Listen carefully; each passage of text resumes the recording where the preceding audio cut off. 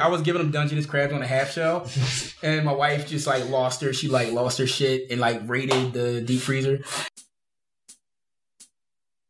Welcome to From the Ground Up, where we talk to reptile keepers and breeders about all things cold-blooded.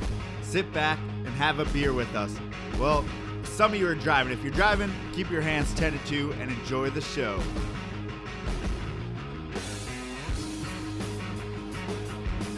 Welcome to From the Ground Up podcast. So, PortCityPythons.com, we have some animals available, and importantly, Philly, whoever's in the area, Oaks, Pennsylvania, this Saturday. We will be at the reptile show, and I feel like we had something more to say about that. Come see us if you want, say, even Coco Chip. We'll have bedding with us. We will have a bunch of animals. There's really not that many animals left, so come get them. This will probably be our last chance before we get into the new group of animals. What year is this? 2019 breeding season is kind of upon us. I haven't brought animals up yet, but we are almost sold out. So we'll be bringing them up. Yep, in the next couple weeks or so. So I look forward to starting this whole charade over again, right? Well, I felt like, the hard work's over, but it's now it's getting boring. So now I think we'll be at about... We'll be producing hopefully king snakes and stuff too this year. So more variety. We produced about 80 total last year. So I'm thinking at least 120. We include all the king snakes and stuff. And I think our females from last year have gotten a few more meals in them, and I think they're gonna lay. Each year it seems like we have 6 one year, and then you have 8, and then 15. And then, with that old girl, the girl who's retired now, we'd have 22 eggs or something. So it's slowly ramping up the amount for each female. We have more females coming up this year. And that's pretty much enough about us. So T-shirts for sale, all that stuff. Introduce the guest. So today we have Dorian for our official in-studio. So obviously he's here in Philly. Dorian keeps monitors, in particular ornate monitors. So could you give us a little idea? Obviously, your company is BH Varanus, right? Yes. And then can you give us an idea of how you got into reptiles? Because it's not really your average story. It's something that I fell into. I've always been an animal person in general. And I think that over the years, I was overseas in Asia for a bit, and it's easy to get reptiles over there. I was in the United States Air Force. I was a statistician. And we used to get all types of animals because there weren't a lot of restrictions. So a lot of stuff I can say that I didn't have, but I was real novice. I was a novice. Is this in barracks or? Yeah. That's awesome. So I know. But we had it set up. I was very good at hiding everything before inspections and things like that. And I was also a special ops, so they kind of gave me a little bit more freedom. My barracks are larger than most people's, and I think it came down to once I started realizing that my care was improper. Because I was in my early 20s. So it was just the awesomeness of the animals. And I think after a while, I started feeling sorry for the animals, and I started actually letting them go in the woods, which I probably should have did. But I was, it was at that time. Wait, this was in Asia? Yeah. So it's a lot of stuff going on over there. So but it's that's why I haven't said the country. But I learned a valuable lesson after that. And I think moving forward, I went a spell where I didn't have anything. And then I had a very expensive dog. I came back home, went to college, finished everything else. And I was working at a couple firms. And I had bought this super expensive dog. It was $5,500. God damn. It was under 4-page contract. It was a crazy situation. And the dog died. So the dog actually wasn't perfect. It was a whole breeder thing. And I never coped with it, so I got another animal. So at this point, I felt I had the money because I was working in finance, and I said, I'm going to get an ornate monitor. But I didn't know it wasn't, I thought it was a Nile monitor. And then I figured out later when it started growing a little differently, and I had actually purchased a book by Robert Faust called Nile Monitor, and the whole other half of the book, one half of the book is about Nile monitors, one half is about ornate monitors. I realized I had an ornate monitor, and I bought this thing at 3 feet. It was a rehab. I didn't know it was a rehab when I had it. So it actually shot up to 6 feet in less than like 6 to 8 months. It was like the craziest thing you'll ever. Like, I don't even think it happened. So is that the difference between the Nile and the ornate as far as the growth rate? No, the difference is actually that was a special case where that animal was living in, before I got it, it was living in a 55-gallon tank with a tegu with one light. Oh, man. So when I got it, I was like power feeding it. I really was, I was researching it. You were loving it? Yeah, I was loving it and giving it a lot of space. But then I was like, wait, this isn't going to be like the last time. I got really deep into it. I went to Drexel University's medical library, pulled all the publications that are like $60 a piece. Made sure that I did everything right. Built a huge enclosure. Hired electricians to do the enclosure. It was a 8x4x4, but to me it was like huge. I made a lot. Snake guys are like, that is huge. So it was like, but it was cool. And it grew and everything was fine. Like all the mistakes I made with that first animal, and it was a rehab. And it's like I felt I was saving it, but I really wasn't doing it a service because I really didn't know what I was doing. But when I had that book and I read that book, it empowered me, and I was like, oh, okay, I need to be doing this. And this thing is from West African rainforest, and this isn't a Nile. And to answer your question, they grow at a slower rate than Niles. The Niles have I want to say personally, from keeping both, is that the ornates have a slower metabolism. So it's not so much that's what is the trigger for them growing a little slower. And I think that's why in the hobby they don't last as long, because they're not growing as fast as people think that they're Niles, and they're not. There's papers that are out that are conflicting. From what I hear in the academic community, those papers aren't accepted.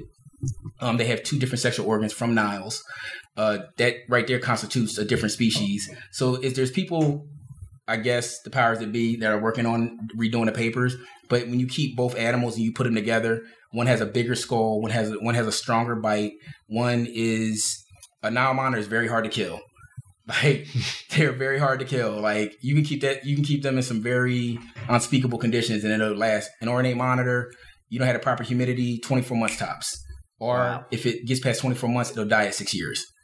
So why 6 years? A lot of it has to do is that they have. I've had a lot of vets. I just had a necropsy done on an animal that I just lost to cancer, and I have a lot of theories. And because I'm not like I'm a finance guy, I'm not a biology guy. So all I have is my publications and the doctors I ask and the biologists I speak to. I'm coming to the conclusion that these are early on. It's an early onset thing. If it's almost like a human baby, when you don't give it the proper humidity, complications will occur. The damage is done. And a lack of humidity really it hurts the animals in such a fashion that it messes with circulation, and a lot of those things help contribute to different growths and cysts, which can become cancerous. So I think a lot of it has to do with ornates aren't considered an advanced animal. But if people were going to keep them, keeping it like a water monitor probably is the closest thing to keeping it alive. So, I mean, I've heard multiple things as far as like some people don't really believe in water bowls per se. They get a lot of their water from food and stuff like that. So, I mean, what part does that play in it? I don't know, man. I don't know much about monitors. No, you're good. But I may ask you some things that people hate. This is you're fine. So humidity is, even on my YouTube channel, like that is what humidity is, water piggybacking on an air molecule. That is what hydrates these animals. Any reptile, they're getting a lot of their moisture from the air.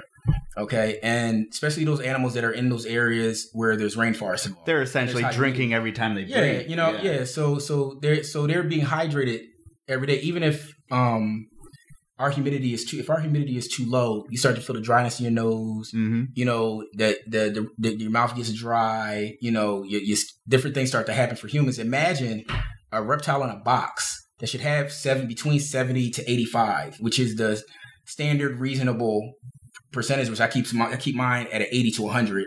But it's but that's me. But realistically, have to give people a number that they can reach. And I think it's one of those things where the humidity is the key thing. People, they want to give them baths. No, if your humidity was right, you wouldn't have to do that. Right. You shouldn't be giving your monitor a bath. You should have your enclosure tight. You should have your humidity high, between 70 to 85. A little bit higher can't hurt anything. Keep the water dish clean when it's a high humidity. That way they don't get, bacterial infections and things like that through the air, or respiratory infection. And then you'll be okay. But humidity, for some reason, because it's such a hard thing to manage, and you have to have a sealed enclosure. And if you're not good at building enclosures, large monitors aren't the thing for you, So for an idea, I mean, we're here in Philly, so we have a similar climate. Yeah. And when I heat the house, I know that my snake room dropped to about 20% humidity. Yeah. So I'm thinking, and I have a humidifier in the snake room just to keep it to 50, right?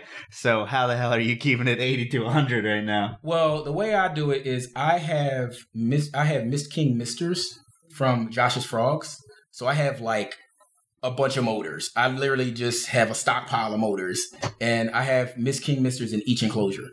So I have those on. I know that with sealed enclosures and the way I build my enclosures, I know that I only need to pump those misters for about 3 minutes, which is even longer than what they suggest on the mister system. So I'll run those for about 3 minutes 3 times a day. So I'll usually have them on a timer. I have everything on timers and stuff like that. And I usually only have to use that around this time of year, because if they're eating and it's dry, like my humidity in where they're at right now in my basement is probably like 27 outside enclosures. Mm-hmm. And my highest humidity I can get when the weather's like 26 degrees outside is probably about 82%. So what I do is I naturally just take down their feed because I'm not getting what I would usually get for them to really, build the gut bacteria that they need, because sometimes that incremental change in temperature will affect the monitor's digestion, and I don't need any issues. You know what I mean? I don't want anything rotting in anybody's stomach, stuff like that. Their basking spots are 110, 120. And the same thing goes in the summer. If it gets too hot, nobody's lights are on. Like it's a lot of things that I do that my enclosures are larger enclosures and they're stacked. So I have heat coming from the bottom to the top. So all my older animals are usually on the bottom enclosures. Really? Because the larger animals can hold heat longer. So it's more of it is surface area to volume ratio. So the smaller, and I think Andrew Llewellyn actually hit on this, and hopefully you guys will have him on. It comes down to the smaller the animal, the harder it is for that animal to keep heat in. Okay, so the surface area for that animal, the volume is actually less than a larger animal. It's like a weird equation that gets all. I'm doing a whole video on it's probably gonna be like 20 minutes. People are hot too. So, but they also hold heat. That's why they hold heat a lot longer. So fat people are hot. They hold heat. Fat people monitor, same shit, really. Fat people hold heat, so it makes sense. She explained it. Sorry for all the people offended by our talk today. That's pretty much what it is. So I have my older monitors on the bottom, and because the way I have my fixtures on my enclosures, they're actually getting warm. So I got about a half an inch of space. So they're actually heating the bottom of the top enclosures. These enclosures are they're like 8 foot by 4 foot by 4 foot. So the younger monitors are actually getting heat from the top and the bottom. Okay. So you know what I mean. And then with the humidity and everything else, I have a huge water. I use giant cement tubs. So it's a good mixture. And then I think during the week I might spray down the substrate, make sure it doesn't dry out. Because a lot of time the trick with that is the substrate.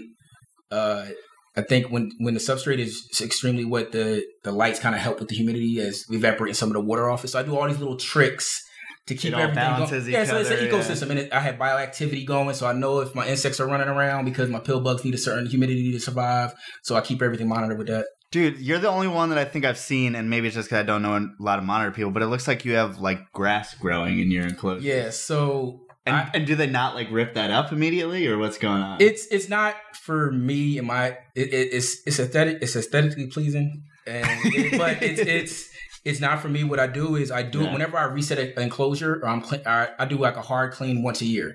So because I'm using wooden enclosures, I have to mess with those enclosures a little bit more often than with somebody that has PVC, which is like the godsend material for monitor guys. What I'll do is I'll set the enclosure, and what that grass does when it grows, it helps me test out the quality of the soil for bioactivity as far as the insects are concerned. So what happens is the humidity ends up boosting like 20%. As soon as that grass is like at a certain length, the humidity's set. So I won't introduce an animal into an enclosure unless it's at least 100% humidity, but that's me. Because just the way, that's my practice, that's how I set things up. Because if you're not starting ahead of the game, I mean, you figure it's only going to go down. Exactly. So my thing is I don't mind it dropping down to 85 to 90, but with the grass, and also it's a little bit of enrichment because wherever they're close, they've already grinded up all the grass. So they're going into something new. They get to investigate it a little bit. It takes some of the stress off of it. And I know my animals. So what I'll do is they don't dig it up. They'll actually just like lay the grass down, and the grass eventually breaks down. And that helps boost and feed some of the pill bugs and all of the centipedes and all that stuff that I have in the substrate. I can imagine that also helps you out as far as just freshening the air. Like the air would probably be stale. Yeah, and the oxygen level in the enclosure is okay too. I kind of just want to. They're living in a box, so I try to make that first entry as as pleasant as possible. That's all I can do. A lot of people, they're gonna destroy it, but it's not about me. It's not about me. I'm just trying. Even though you spent 40 hours doing something, doesn't mean that. And if you're a monitor guy and you're really serious about this and you really try your best to take care of your animals, and you have the financing. Part of the fun is building the enclosures for me. Like 90% of this really is the enclosure, because once you get your animals set up, like these are not like very hands-on a lot of animals. Yeah, I have ornate monitors. They're batshit crazy. So I have to be careful. Like it's one day, my oldest, my adult, until they get about 8-9 years old, because I use a hands-off type of tactic. I don't play with my animals. They're not on leashes, things like that. And I think my animals tend to work their way around to wanting to be around me. You know what I mean? They kind of get used. They're already it's kind of a shoddy deal. They're already in a box. Yeah. They feed. They gotta eat when I tell them to eat. Like they don't get certain things that are taken away from them being in captivity. So why not give them the choice to engage with me? My adult female will engage. I can pick her up. I can take her to a vet appointment. Like all of that stuff. But at the same time, I think it's more of a thing where hands-on with certain species is okay. Water monitors are a lot more tractable. Savanna monitors, a lot more tractable. Statistically, you always have like the a-holes in every species, but ornates tend to be more skittish. They're moody. They're just, they remind me of really mean cats that want to be pet like once a year. Like that's kind of how I look at it. They want to be pet when they want to be pet. Yeah, they're good for guys that have established collections. Because you're not going to really be messing with it too much. But, for the most part, because they're hands off for the first 60 days. They need that high humidity. You cannot. You have to let them get that for the first 24 months. I mean, but you're talking about when you first get the animal. Yeah, as a wild caught hatchling, you have to give them that premium. They're scared. It's a rainforest animal for a reason. They don't want to be around humans. It's not like water monitors. A lot of, especially I think Sumatrans and a lot of the ones in Thailand. They're in the populace. They know what humans are. That's stuff that genetically they carry that with their offspring that gets carried down to them. There are areas in Africa where ornate monitors are worshipped, godlike. Really? So they're like special certain little tribes and stuff like that. But a lot of where they were, if you I've done the latitude longitude in a lot of the areas where they did the research. It's all developed now. So it's a lot. It's a very underappreciated animal, and it's an animal that gets a shoddy deal. It's a very challenging animal, but if a person has one, keep that one because they get very large, and there's just not a lot of adults. There's probably less than 10 healthy, like legitimately healthy adults that aren't obese, aren't on leashes. You know what I mean? Like, so there's guys like Brian Waterloo. I haven't met him yet because I haven't made it to Tinley, but I know a lot of people that know him. Robert Faust, I've spoken to him on several occasions. He's like the guy. He's the guy that wrote the book. So to me, he's like, and Andrew Llewellyn, he's our generation's guy. You know what I mean? When it comes to monitors, I don't care what anybody says. But it's because he deals with a lot of Africa in general. So he has a very broad, and he's a biologist. So the answers you get for him are going to be 100%.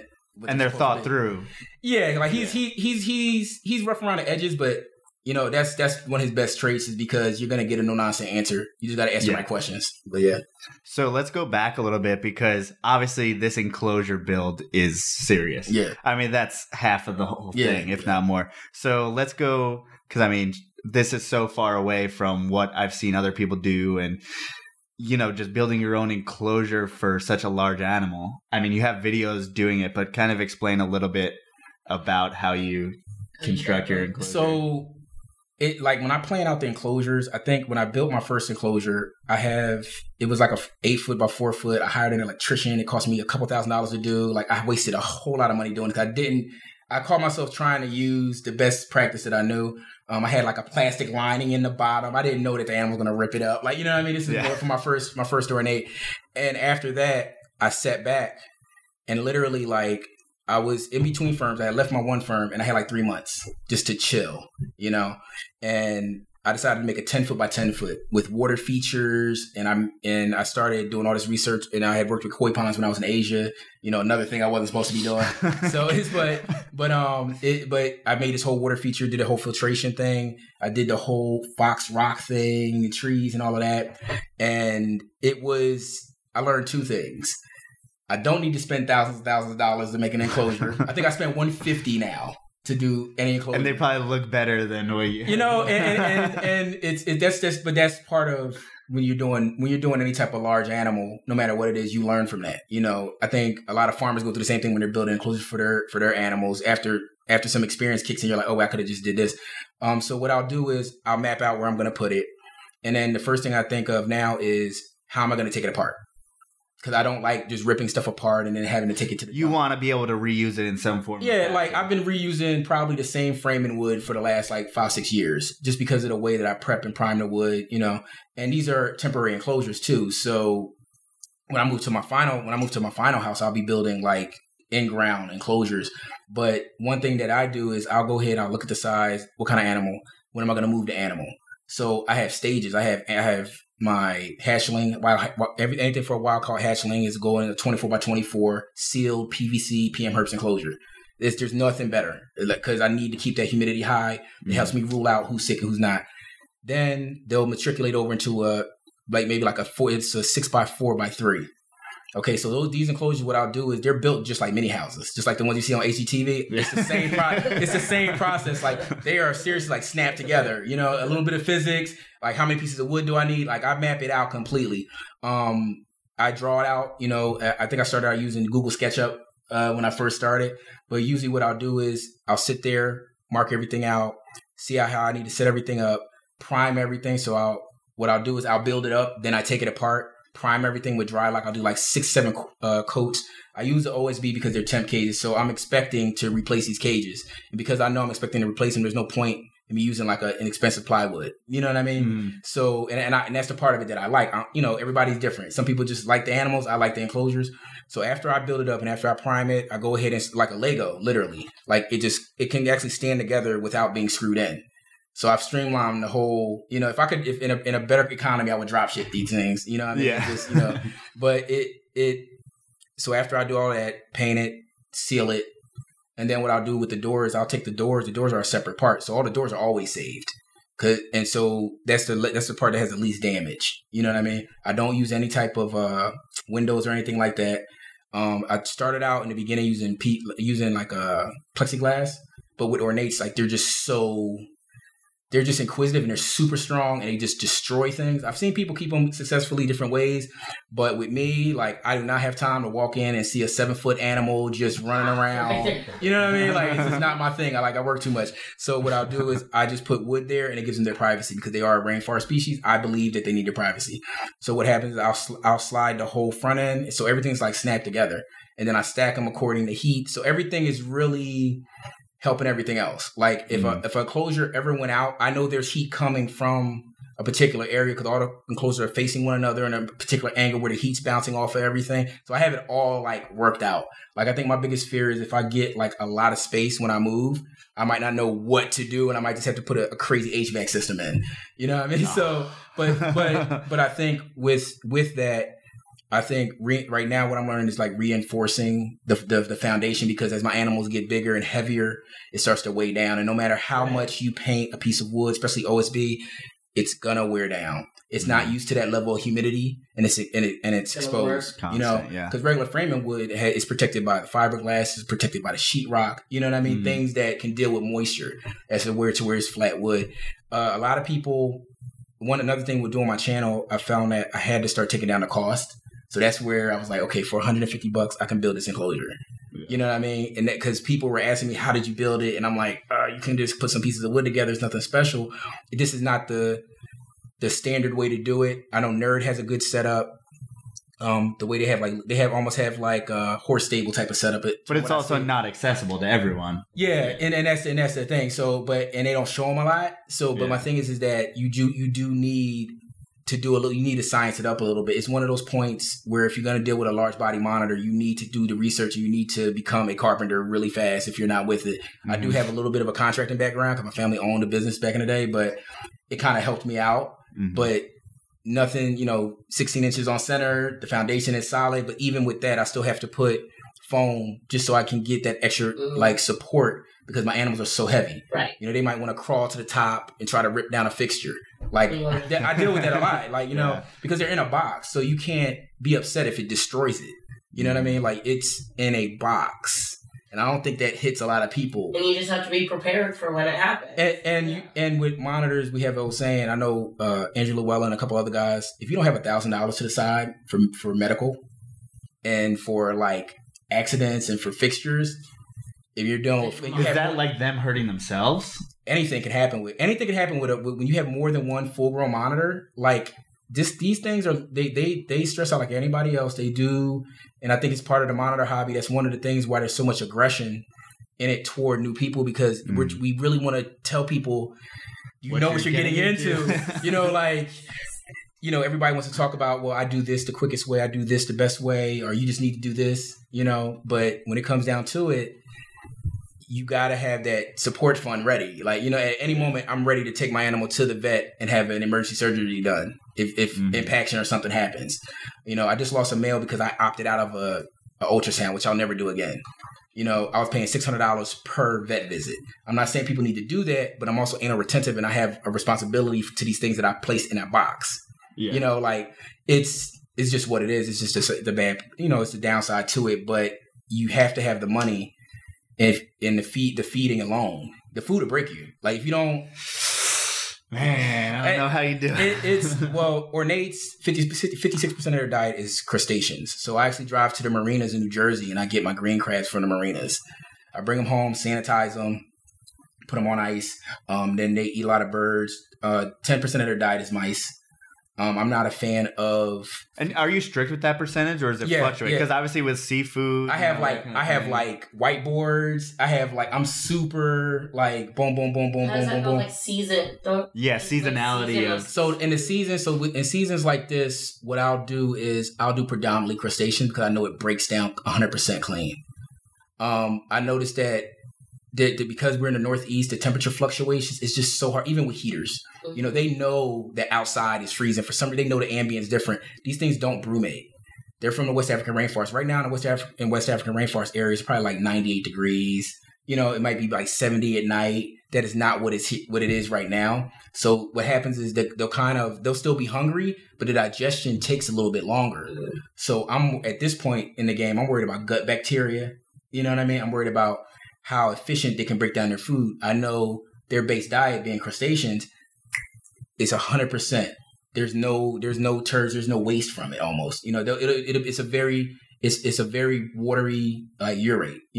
If I throw a bird in there, I know that in the winter, just maybe depending on the cold snap, the feathers won't break down completely. It'll be more feathers in the water. So I'm looking at their fecal matter to make sure that everybody's doing okay. I'm like, I'm looking at the water like, I got gloves. I'm hands on. I'm like, no, these are my babies. I'm like, look, and to me, that's just my responsibility level. I don't force this on people, but my thing is like, but when you put yourself out into the public eye the way I have, I better know the answer to it. So I'm reading the publications, and I'm not scared to read a publication on bearded dragons and agamas and apply it, at a larger scale. But I think it's more of a thing where they don't break down with these cold snaps. They're getting worse every year. So it's getting harder for them. They can break it down and I have the heat, but I don't want it under the heat lamps for like extended periods. You know what I mean? My animals are real good about thermoregulating properly and staying under, whatever. But it's harder to manage, like trying to feed them. Like me feeding them mice in the winter just doesn't do well for me. For other species, water monitors are like, to me, in my opinion, are like garbage cans. They eat anything. Them things break things down quickly. It's in and out, but different animals have different gut bacteria loads. Different animals can adapt to things a little bit differently. I don't know. They're also from a tropical area. So there's some people that could argue, you know what I mean? But that's all I have is ornates. And I have several of different sizes, adult to juvenile to subadult. So I'm just watching the same behavior pattern. My juveniles can eat a mouse, can eat a bird in the winter. Mm-hmm. Really? Why? Because the surface area, the volume is different. You understand what I'm saying? The heat, he can receive that heat from that thermal regulation. Just as fast as he can get it, he can lose it. Though. So with my bigger animals, it takes longer for them to warm. It's taking longer for them to warm up. It's just it's a little bit of biology, a little bit of science, a little bit of physics. You know what I mean? But it makes sense. And if people in the monitor realm really would just apply that instead of arguing amongst themselves, a lot of the newer people, some of it's just factual information. It's not opinions. Right. You get what I'm saying? And I think that everyone can say, well, in my opinion, but that means that you're saying that it's a cop-out. You're saying that because what you're saying isn't based in fact.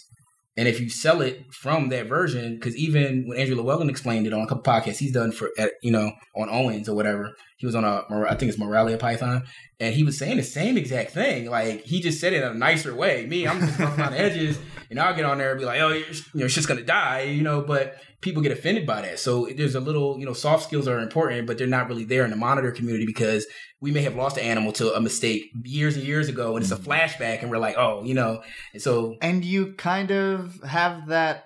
I mean, you have that responsibility to make sure that people aren't getting in it for the wrong reasons or doing the wrong thing because, I mean, these are big animals. They are animals that, I mean, have consequences, stuff like that. So you don't want anyone messing up your hobby because, you want everyone to be responsible because you don't want them to mess up. And you don't want, and the monitor section of it is just like, I think for what I'm told, it was when I first got into it, it was really with the forum before Facebook really, really made a hard hit with their reptile community. Like, the forums were just hard, and it's guys like, I know that their screen name and they're friends with me now. And I know that they were that screen name years ago. And they don't know what my screen name was, but I'm like, okay, they're good, but it's just people don't understand what they type is perceived differently than what they, And so a lot of times the forums, I would get like kicked out of forums, and my wife was like, I'm going to shut down your capabilities, because at my temper, she's like, you cannot get this serious. It's just a hobby. But I think even with Facebook, you see kind of things are coming to roost because all the veteran guys have left. A lot of them are older and a lot of them have different priorities, but they still have their collections and they're private. Mm. And I think that the monitor, I call it the monitor mafia, not in a bad way. I think it was these guys were really close. It was really close knit. Everybody knew everybody's secret. Everybody knew everything, knew about everyone. And now this thing blew up open. So it was like, I think that it was a very socially introverted community. They weren't ready for all those people. So if you get somebody if you get any type of element that's that enclosed and you try to expose it to the world, it doesn't go well. And Facebook is like a blowtorch. Like Instagram, you won't get the negativity. It's a smaller group. You get what I'm saying? Facebook is just like the Wild West. But what I saw is that even over time, you don't know how tired that veteran guy is of saying the same thing over and over again. So one of the reasons I made my YouTube is because the guys before the Robert Fowle spoke to me, and there's not many monitor guys putting information out there to the public. And it's almost like everybody doesn't need to own a retic because it gets super big. You know what I mean? But there's people that are responsible enough to own them. And I think it's the same thing holds true for monitors.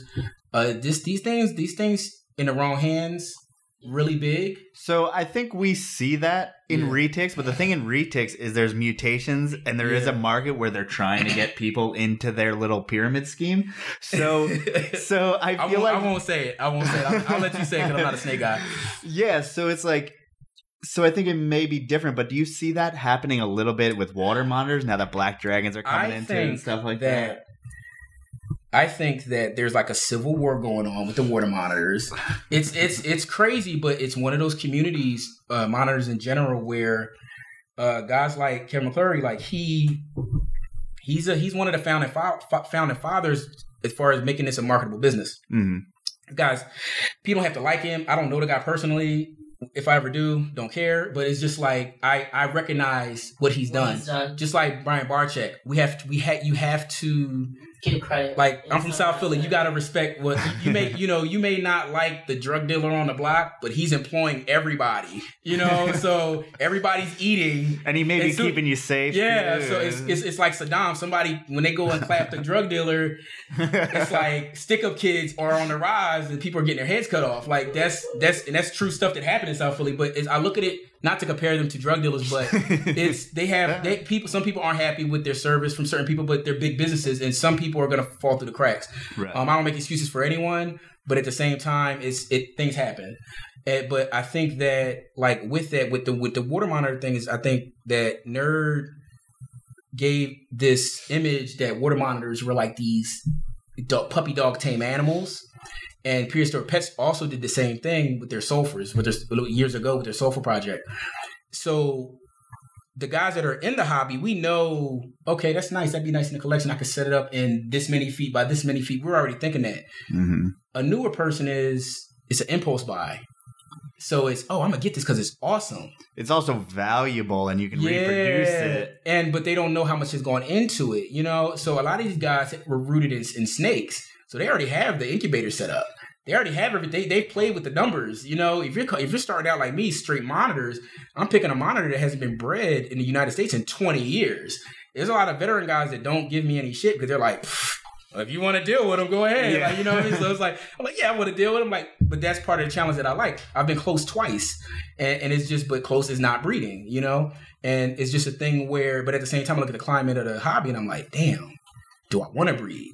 Because I know how delicate it can be for a person that's just beginning. A veteran guy is going to take care of them just fine. And we always say that they're easy, but it's harder for someone that's just starting out. Trying to tell somebody they got to build an 8-foot box, but no, you got to have a smaller one first. It's a lot, and the startup costs just don't equate to the headache of actually breeding them out. There's not many people willing to put that money into a dog. Yeah, and my thing is to have a healthy female of any animal, you want to breed them because you want them to pass fertile eggs instead of infertile eggs, that whole rigmarole. I'm gonna still try because I have all these animals. I ain't got nothing else to do with them but to do that.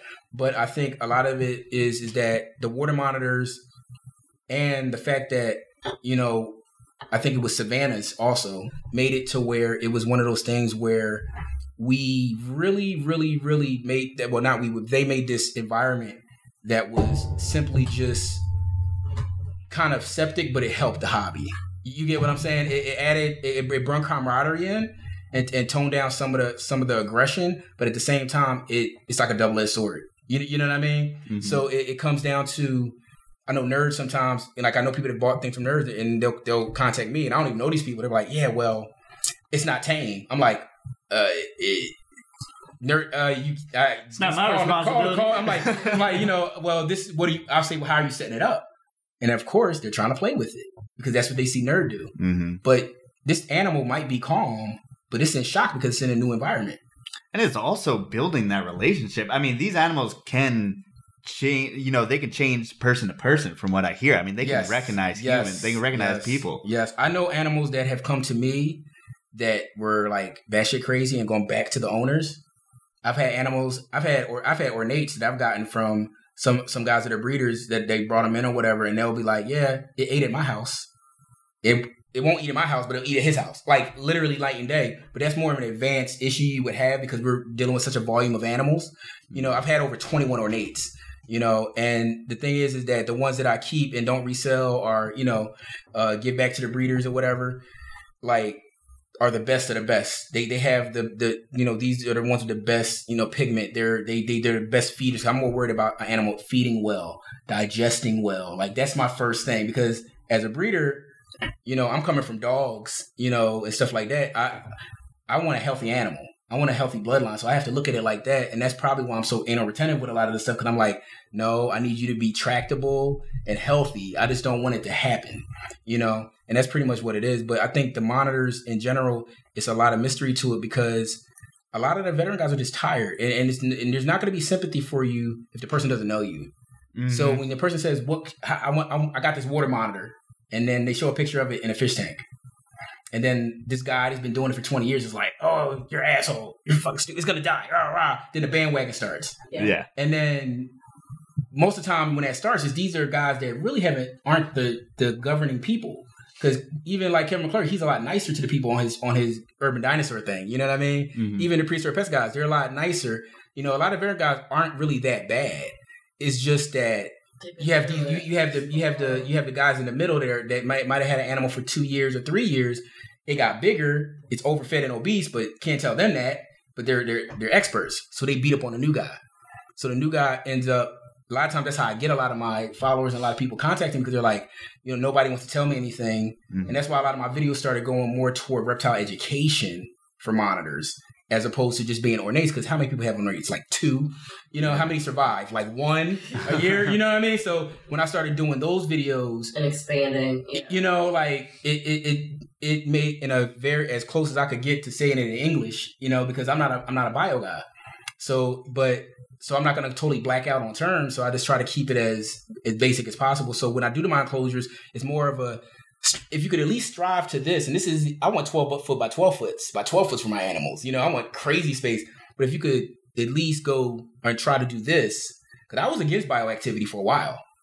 Yeah, I had a buddy, Gerald Rico, who's like one of my like biggest like assets in this hobby next to Andrew Llewellyn and Owen McIntyre. Like those guys right there, like they get on me, you know what I mean? Like especially early on, like it was hard. Like it was, you know, he's the one bioactivity, man. You gotta do it. And I was like, oh, you know, the hell with that, you know, whatever. But it works. Like cages don't smell. I'm like, oh, okay, you know, whatever. Yeah, that was a question. Like, do you have problems with mold keeping it high humidity? I use coconut coir or coconut husk or the Eco Earth. And I buy it in bulk in these huge. I buy everything like wholesale in bulk. And what I'll do is that tends not to hold. But go ahead. I was going to ask you how much you get it for. Joe is a distributor. No. I don't have to talk about it. But I'm curious and I'll forget. Write it down. Now you got to plug yourself. No. If anyone wants to buy, you are a distributor. No, don't worry about it. Cocoa. And if you want to buy it by the pallet, you have it for sale. Yeah, there you go. You can buy the pallet. So no shipping. You're in Philly. Come on. Yeah. And one of the things I did was when I got my coconut coir, I went to a hydroponics distributor. And I really got it. Well, we sell it to half weed growers and half reptiles. Yeah. So you get what I'm saying? Those guys are the masters of humidity. So a lot of what I've learned about humidity came from hydroponics. And I've never grown like any type of weed or anything. But it's the thing where those guys were like a wealth of knowledge. So I'm really good at like cross-referencing and adding this to this and taking what I need from different things. So with the coconut coir, it doesn't really mold. Everything molds eventually. If there's a piece of raw fecal matter, just bare and the lights are out, it's gonna mold. If it sits there, it's gonna mold. Just, you know, it's a different type of, you know, whatever. But I get a lot of success with the coconut coir. All the grass is grown in coconut coir. And that's what a lot of people don't understand. That's not soil. You know, and then I'm in the city. Where am I? No, I'm not. Because I know some monitor guys dig up dirt from the backyard. God bless them. I don't have that luxury. That city dirt, I don't know what that is. You know, I don't know what's in there. So I'm not, you know, and I try to do the soil. But when you do a lot of soils, a lot of times it'll have like fertilizers in it. And it's hard to get organic soil from Home Depot and Lowe's and the Ace Hardwares. And my thing is with the coconut coir, I expand it in scalding hot water. That's another way I boost the humidity is when I'm setting the enclosure, I expand it out, throw it in there, get that going. And then the pill bugs, you know, I'll grab a couple out of another enclosure, throw them in there. You know, because I forget where I got my pill bugs from, but I got a starter set and they just multiply like crazy. Mm-hmm. And then after that, I went outside, got a couple centipedes, threw those in there. You know, spiders invited themselves in. So it's just like, you know, so there's a whole ecosystem going on. So I don't have the issue because the pill bugs handle the waste. Mm-hmm. You know, and my ornate monitors, they go to the bathroom in the water. So I have, you know, sump pumps and stuff like that. And I change the water like whenever it's dirty, I change it. You know, I'm not, excuse me, I'm going to sit here and make up a story like I sit here and change water every day. Mm-hmm. No monitor guys doing that every single day because every day they're not going to the bathroom in the water, but they also drink that water. So you want to, you know, 4 o'clock in the morning, I'm in the basement checking enclosures, you know. And so what happens is with that, because it's more centralized, it cuts down on Now, summertimes, I got to be on top of it. That's an everyday change because they're eating more, things like that. I don't feed them very heavy. I feed them just enough. I don't feed them till they're bloated. I feed them like they might eat on a regular summer diet. They'll have like 3 crabs and 2 chicks, 2 feeder chicks. Everything's frozen thawed. And that'll be a meal right there. I'm not I want them to grow slow. I want their bones to develop nicely. Just like, I'm not trying to power grow anything, because their metabolism is a lot slower. So that's going to be fat, So my thing is that with water monitors, the same thing their metabolisms are a lot higher. That's why even though I've had a lot of water monitors, I never end up keeping them because they throw off my whole feed schedule. Yeah. And my food costs go through the roof because they're hungrier a lot more often. I'm kind of spoiled with my ornates because I think my food cost a month might be like $500, and in the winter it's about $350 roughly. Which is still crazy. So say how many animals you have. So right now on site I have 6. So keep in mind we have well over 100 animals, and ours is a little bit less. You guys got a lot going on. So, but I take up way less space than yours. And our rodent bill is smaller than yours. Well, you got also. Let me say this as a disclaimer. Like I said, I'm anal retentive, so I'm going. And Gerald Rico, like me and him are like and Andrew Llewellyn, we are feeder psychos. We will go out and get conch. We'll get like snails. We'll if we can find it. We'll buy. We like. Do you brag when you find like a rare sea creature? It's on Instagram. Guess what I got today? Like I bought. It's funny. I bought 2 live eels one time, and they were like 4 feet apiece. And then I realized that eels are toxic, so I couldn't feed them. So what did you do with them? Like I ended up like, so they're not. I don't have them anymore. But it's a lot of times I'll call people and I'm like, yo, I found this at the Asian market. They're live. They have crawfish. Boom. Do you need any? And a lot of times, like, we'll call one another. When we can. Because if they only got 10 pounds, that's my 10 pounds. But if they have 20, I might call one of my buddies and be like, yo, do you need XYZ? And they're like, yeah, pick them up. They PayPal me.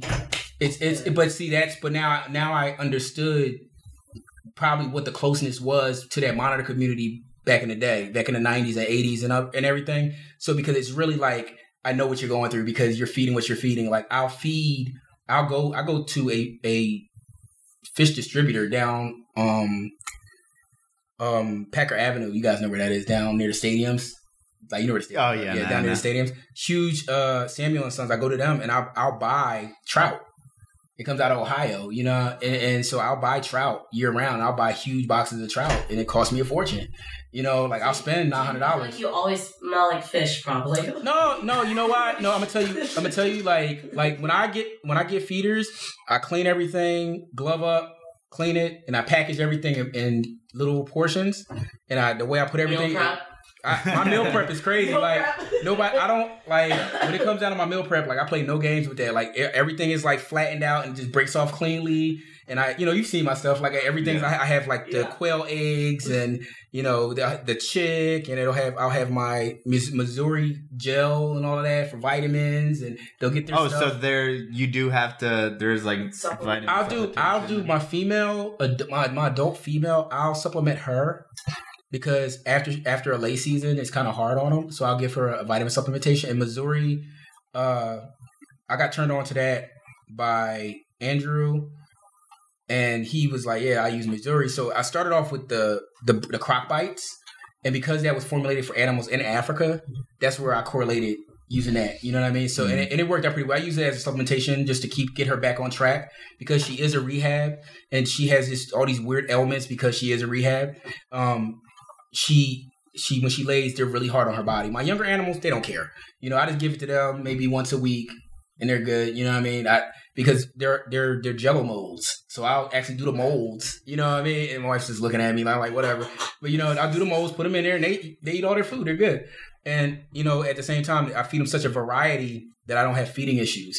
They'll get their mouse every once in a blue moon, but for the most part, I don't try to excessively feed them mice. Usually. Before a hard winter, I'll like kind of feed them a little heavier so they can retain the fat in the base of their tail so they don't get too skinny. Because just in case they go off a feed like this cold snap now. Like I can go and feed an adult Ornate once a week because I know her digestion. She might want the food, but that doesn't mean I need to feed her because I know it's not going to it might not digest in the time it needs to. So when I know it's going to be 40 during the day, I know that I'll bump my heat in my house and then it'll just be like hell in there, you know, and then I know everybody's digesting on time. I think that's one of the hardest things for a lot of keepers across the board to understand, that just because your animal wants food doesn't mean you need to feed it right then.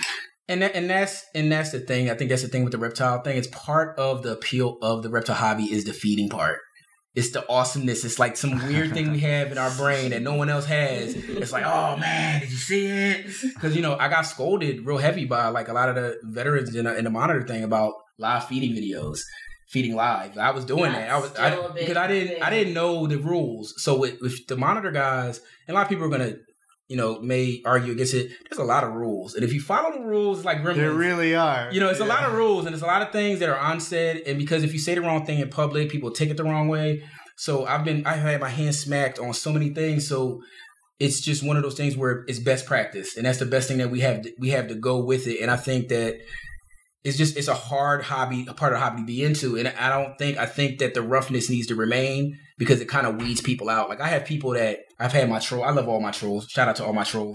You know, like I get some of the stuff I used to see in my inbox just crazy, you know, but at the same time, they always die off because once they realize the information I'm putting out is basic info. I'm not saying this is how I do it. Screw this guy. Screw that guy. You know, I'm not playing that type of game because I'm worried about the animal's welfare.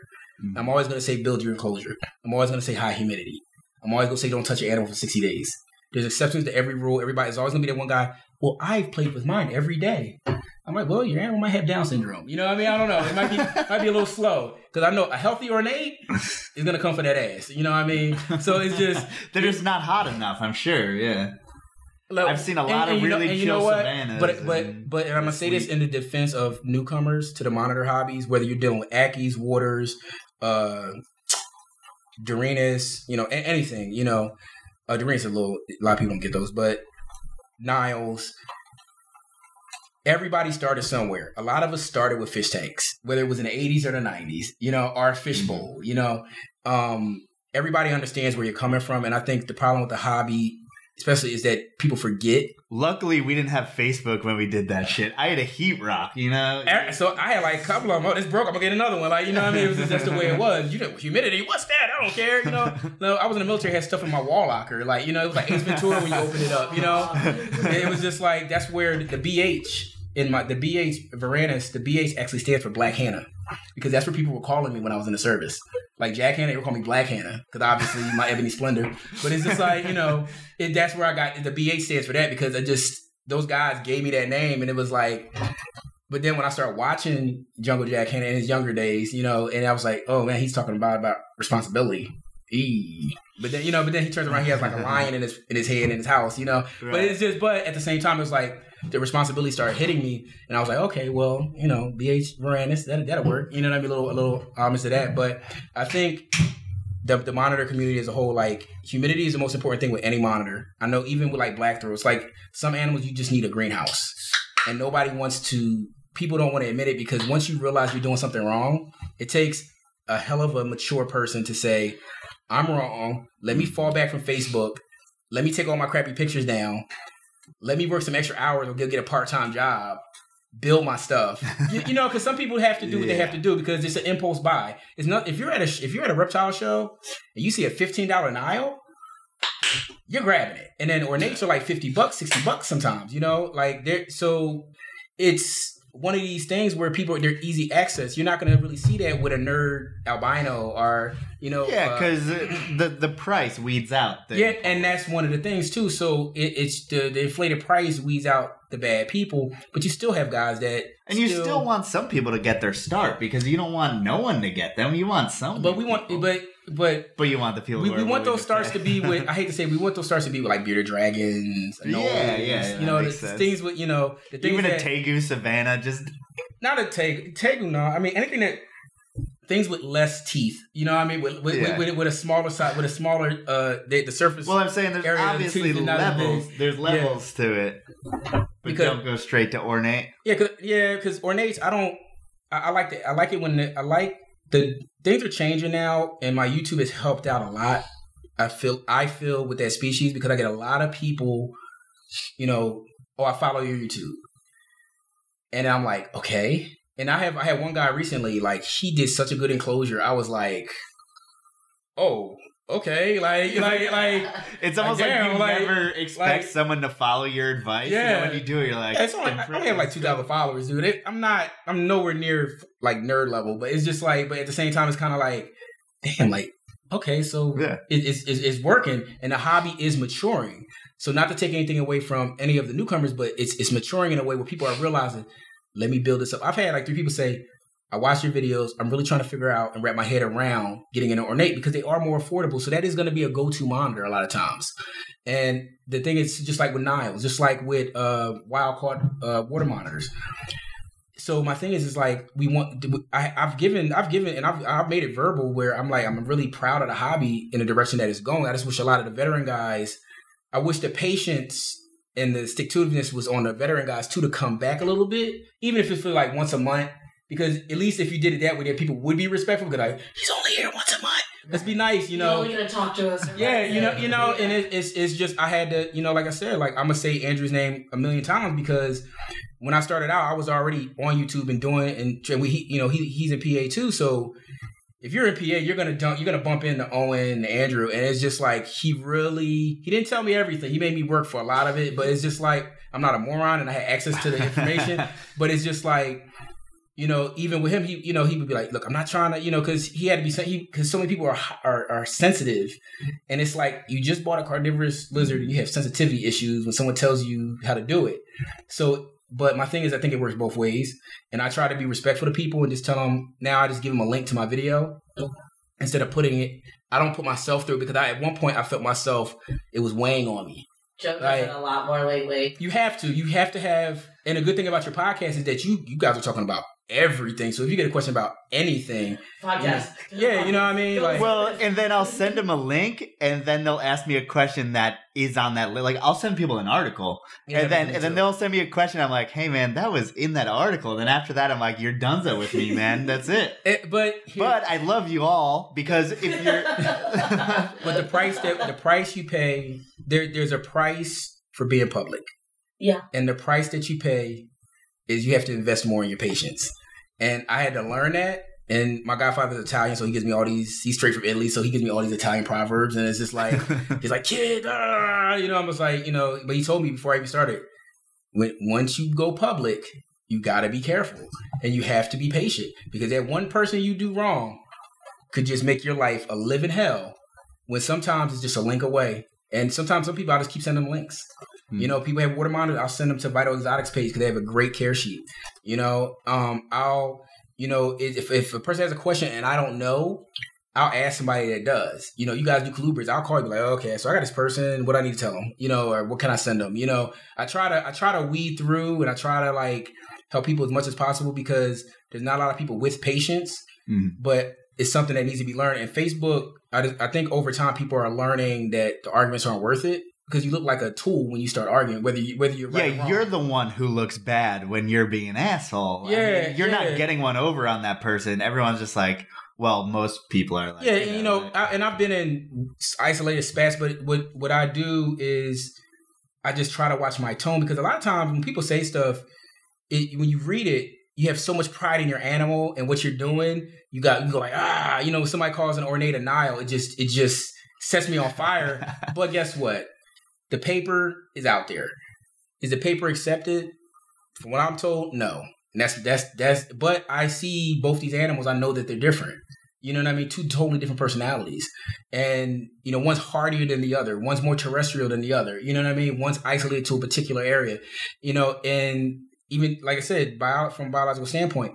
But I think it's one of those things where I just hold it in. I'm like, no, that's an ornate, and I just leave it at that. I don't get as much as the fight back as I used to get.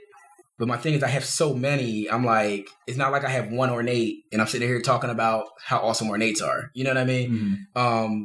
It's only a couple of guys. I'll say Brian Waterloo, Andrew Llewellyn, Robert Fowles. I'm quite sure there's like another guy in there another 2 guys in there that I may not know or whatever. But when it comes to Africa, those are your guys. Mm-hmm. Me with Ornace, they respectfully don't bother me and let me just have the helm because nobody wants to be bothered with them. They love Ornace. All those guys love Ornace, but I'm the one being vocal, so why not? These guys have been around for 20 years. Why not give them a break? But it's just, I wish they were here because it would be less work for me. I wish for the day that, Brian Waterloo pops up on a Facebook feed. Robert Faust is out there, but, these guys have been in the game for so long. You know what I mean? It's like, I can't ask them to be additionally patient, because when people are being so aggressive. And I see that the monitor thing is just, these are animals that get really big, a lot of them. And it's in the wrong hands, it's like a loaded gun. All we need is somebody's animal get out and something happen. You know what I mean? Accidents happen, and I think that's where a lot of it comes in at. But it's pretty much it's a perfect imperfection. You know what I mean? Yeah. And that's I don't like the negativity. I don't like the lack of information that's out, but I know why it's there. And it took years for me to realize, like, oh, okay, damn. I can't say this public because this is going to go be taken this way. Yeah. Like I put a meme up. It has Rock and it has The Rock and Vin Diesel face to face. And it says water monitor guys versus ornate monitor guys. Yeah. It lasted for a couple hours on Monitors and Tegu's forum before, like, someone got offended. Let me take it down, you know what I mean? So it's just, but every once in a while, I'll start a little riff. But at the same time, I think water monitors, there's more information out there, and I think a lot more people keep them. I think a lot of them are overfed, stuff like that, whatever. But like I said, they're a more tractable animal. If you want something that's gonna be a pet, that's what we kind of gear people toward. With savannas, they're predominantly insectivores. Ooh. Yeah, I've seen savannas owned by some people that don't look like your regular savanna. Well, feeding rats, I'm sure, is very different than feeding insects. It has a lot to do with the fat content in the rodents. And I can't sit here and tell people not to feed whole prey and not to feed rodents because sometimes that's what you have. You got to feed what you have. Philly is an agricultural state, just farms everywhere. Like I drive to Lancaster and get fertile quail eggs to feed my monitors. Yeah, okay, whatever. No one's going to spend $200 for that except for me. You know what I mean? But you feed yourself as well as you feed your... Oh, yeah, me and my wife are like... It's like Food Network in there. Like, so it's just like we have every KitchenAid. I'll have you guys over. So it's just, you guys are right tail. So it's just like my wife... Yeah, so we're very good. Foodies? Yeah, no, we're just, she's from the South. She's hardcore. I'm more the chef guy, the honey scallops and all of that. Do you cook some of the seafood? Do you pick up some of your own food and you'll cook some of the seafood? No, only thing, my wife is from the South, so I'm not allowed to feed Dungeness crabs anymore to my animals because I was feeding them Dungeness. I was literally buying Dungeness crabs for my ornates and cracking the shell. I was giving them Dungeness crab. I was giving them Dungeness crabs on a half shell, and my wife just lost her. She lost her shit and raided the deep freezer. It was like, no, we're not doing this. We're not doing this. So the green crabs are small and they're bait crabs, so I can get it. Crawfish, she doesn't eat crawfish. Lobster, I can't do lobster anymore. It's a couple things but like I said, I have a different financial situation than most people. And I also want to state this is if you have an Asian market, be careful with the food, read the backs of it, try to get as fresh as you can. Okay. So Philly has a lot of Asian markets, has a lot of farms, there's a lot of marinas right there. We have a fish season, a solid one, you know what I mean? We have rodent breeders, that supply chicks. I've hatched my own quail eggs, stuff like that. So it's, you know what I mean? I have this, someone in Montana may have some issues. You got to do mice. And so that's why I've never made a video or outwardly said what I really feel about the rodents, because it's not going to help the hobby. And the last thing I need is to be the root of someone's conversation on Facebook. And then someone saying, Dorian, JP, you need to holler at them. You know what I mean? That's, it's I don't need the Voltron call where somebody, you know what I mean? So I try. So it's almost, so what I tell people is that when it comes to monitors, try your best to figure out what best practice is and figure out what is the most rational thing for you to do in your area that's available. Sometimes, they've streamlined the feeder process where they come in baggies like dog food now, and I think it's called Lane Labs is one. You know, you have your rodent pros. I'm not affiliated with any of them. I don't actually buy food from any of them. I've done Lane Labs once, but I like to see my food when I grab it. So I'll go to Expo and grab a big, you know, thing of like chicks. I want to see the food that I'm grabbing. But I'm also a guy trying to breed something that hasn't bred in damn near 20 years. You know what I mean? So I'm just trying to make sure that I dot all my I's and cross all my T's. And I'm quite sure other people have gone through the same thing. And it's a blessing that I'm respected and not bred, because if you're not a breeder, it's like, who the hell are you? But at the same time, it's like, yeah, but I ain't no damn fool either. And it's like, I'm putting in the time. And I've been so close, but close is not breeding. You know what I mean? You don't get a cigar for being close. You get a cigar for doing it twice. You know what I mean? Robert Faust has already done it. Yeah, once is a mistake. Well, no. Well, the thing is that Robert Faust, and he has the power. The dude is on top of his game. Like, if he really wanted to do it consecutively, he could. Like, I really do, and I wish he would. Then it would take the heat off of me, and I could just like make my videos. But it's just like, because you still got to put up. What are you gonna do with 22 to 45 babies? Wait a second. That's how big their clutches are? Yeah, my adult animal, her clutch, she has about 22 eggs a year. The most she ever had was 41, and those are infertiles. Man. So it's not the female cycling; it's the male fertilizing the eggs. What? Typically, when it comes to breeding, so you've been unsuccessful because you haven't had a male fertilize the eggs, but she will pass eggs. She like I said, she's a rehab, so her infertils are getting cleaner and cleaner. I just got yelled at by my wife this year, kind of sort of, because I didn't incubate 2 eggs that looked really good. Because I could have got Parthos, parthenogenesis eggs, because they do that. A lot of monitors do. To me, that doesn't count. Oh, so your males weren't big enough then? No, my male wasn't. He passed away 2 months ago of cancer. Mm-hmm. That was the male that I lost. He was a bulldog. He was like the only. He would like really. But he never got the job done for whatever. I missed it. I missed the window, and I should have took a day off from work when I didn't. And it was like, this Hannah, and she wasn't feeling it, And it's just like, but he tried. He was a trooper, and that hurt me a lot. And I lost a pair. And they were misdiagnosed by the vet. We used Panacure when we should have used Baytril. And they ended up both had heartworms, and they both came in as subadults. So they were already ready to go. They were already bonded, the whole 9. Like, they were going at it. I had videos. Like, I was getting to hobby. You're like, here it goes. This is it. I'm like, you about to do it. And it's just like, I'm so close. And my thing is, if somebody got lucky, God bless them. Do it twice. Yeah. Only person that doesn't have to do it twice is Robert Faust. You know what I mean? Because to me, like it's certain people that just, it's like they don't need to explain themselves. Because he's such a nice guy and he's so open to everybody. But talking to him and knowing the knowledge he has, you know what I mean? How he applies things, like it's just it was like, okay, yeah, I need to do it twice. I need to do it twice. You know what I mean? I'm not Robert Faust. I'm not Brian Wardle. I'm not Andrew LeBoy. I need to do it twice, and then I'll probably never do it again, unless my animals have to, because I'd rather my females pass, fertile eggs as opposed to sticky infertile eggs. And it's tough, but like I said, this is the road I chose, and I think a lot of people try to breed, and I think some people just get really good females that are very durable to the captive environment. Mm-hmm. I think ornates are very sensitive to it, but I'm quite sure somebody will get lucky, throw them in their snake incubator, you know what I mean, and say, "Oh, I've bred them already." You do it twice, you got me sold. But that's at this point, that's my goal. 2-3 times.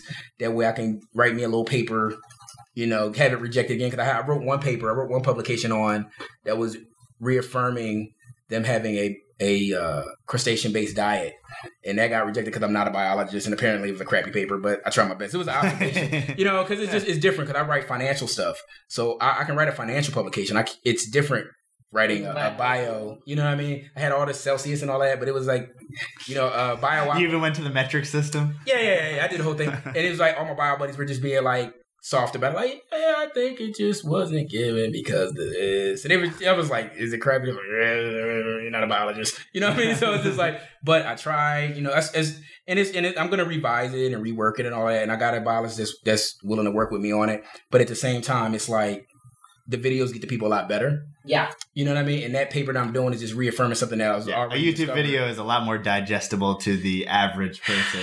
New media. And it's and I wish people knew how powerful that is for our community and people getting into, these kinds of animals. I think like a lot of your videos. I saw a lot of your videos, and I like the direction that it's going. And yours are way flashier, and they're like Magic School Bus, and they're all nice. Mine are like all dark, and like they have that evil urban air, and and I pop out with a 12-letter word, and they're like, what? You know what I mean? So it's what it is. But I think there's a place for both, because it's like if you want to stop it from dying, this is what it is. I don't straight no chaser, but at the same time, I wish I could do videos like you guys. There's another guy that does skinks. I forget his name.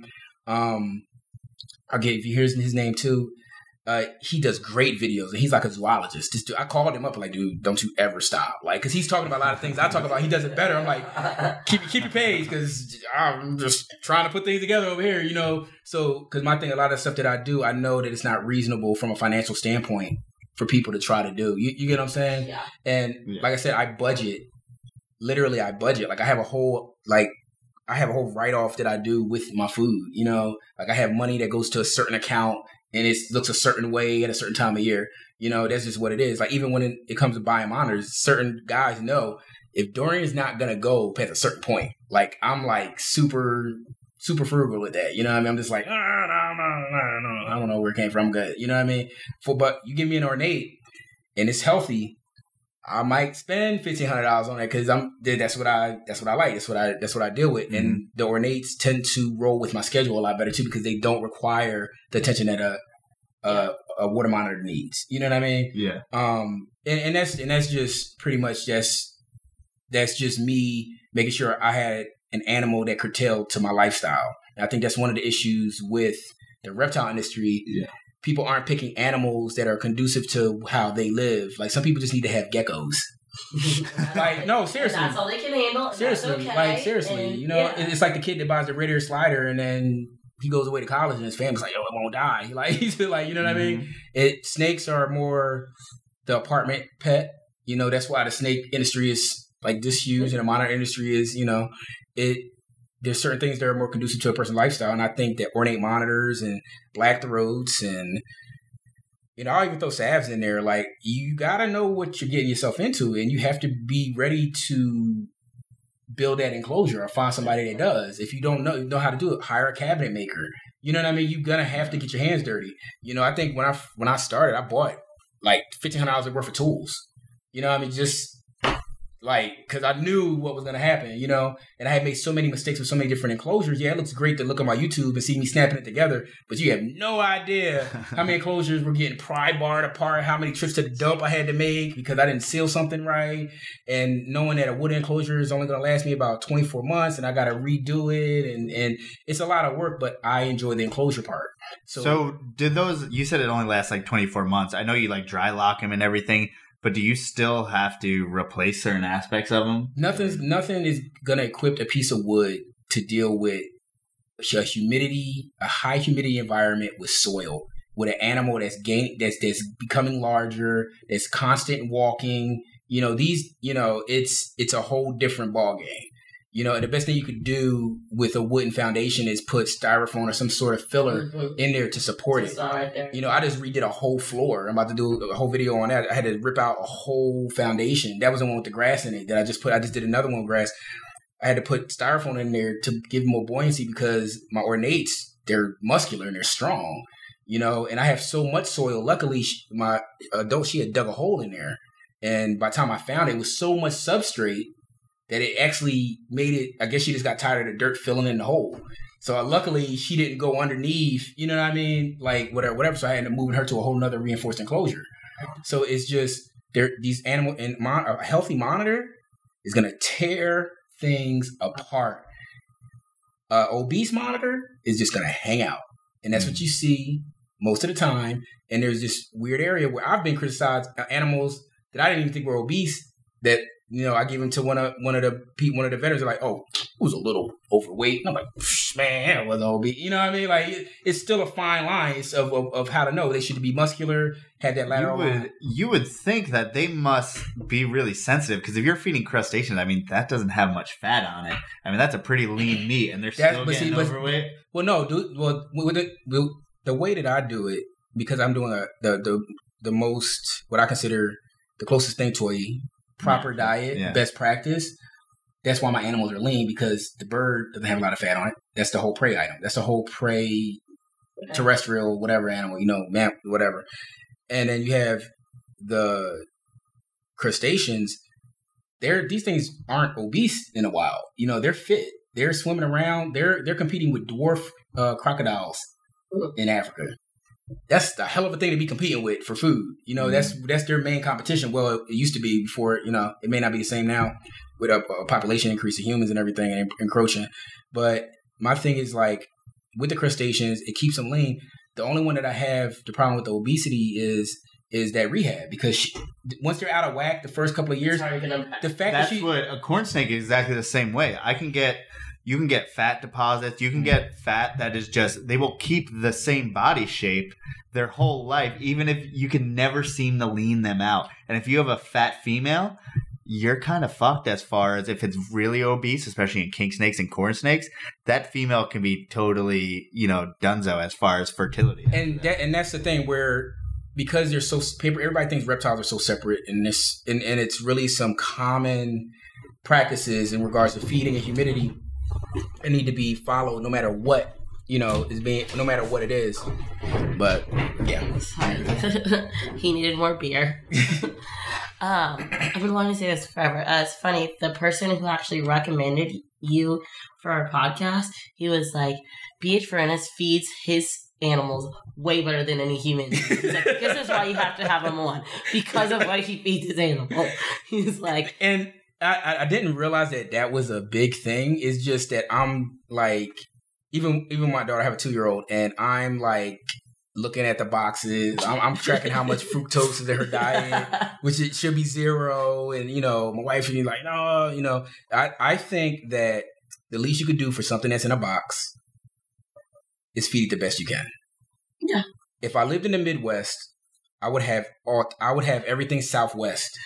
Like, seriously, like I ran out of crawfish and I had them shipped in from a restaurant supplier in Louisiana. Like, I don't care.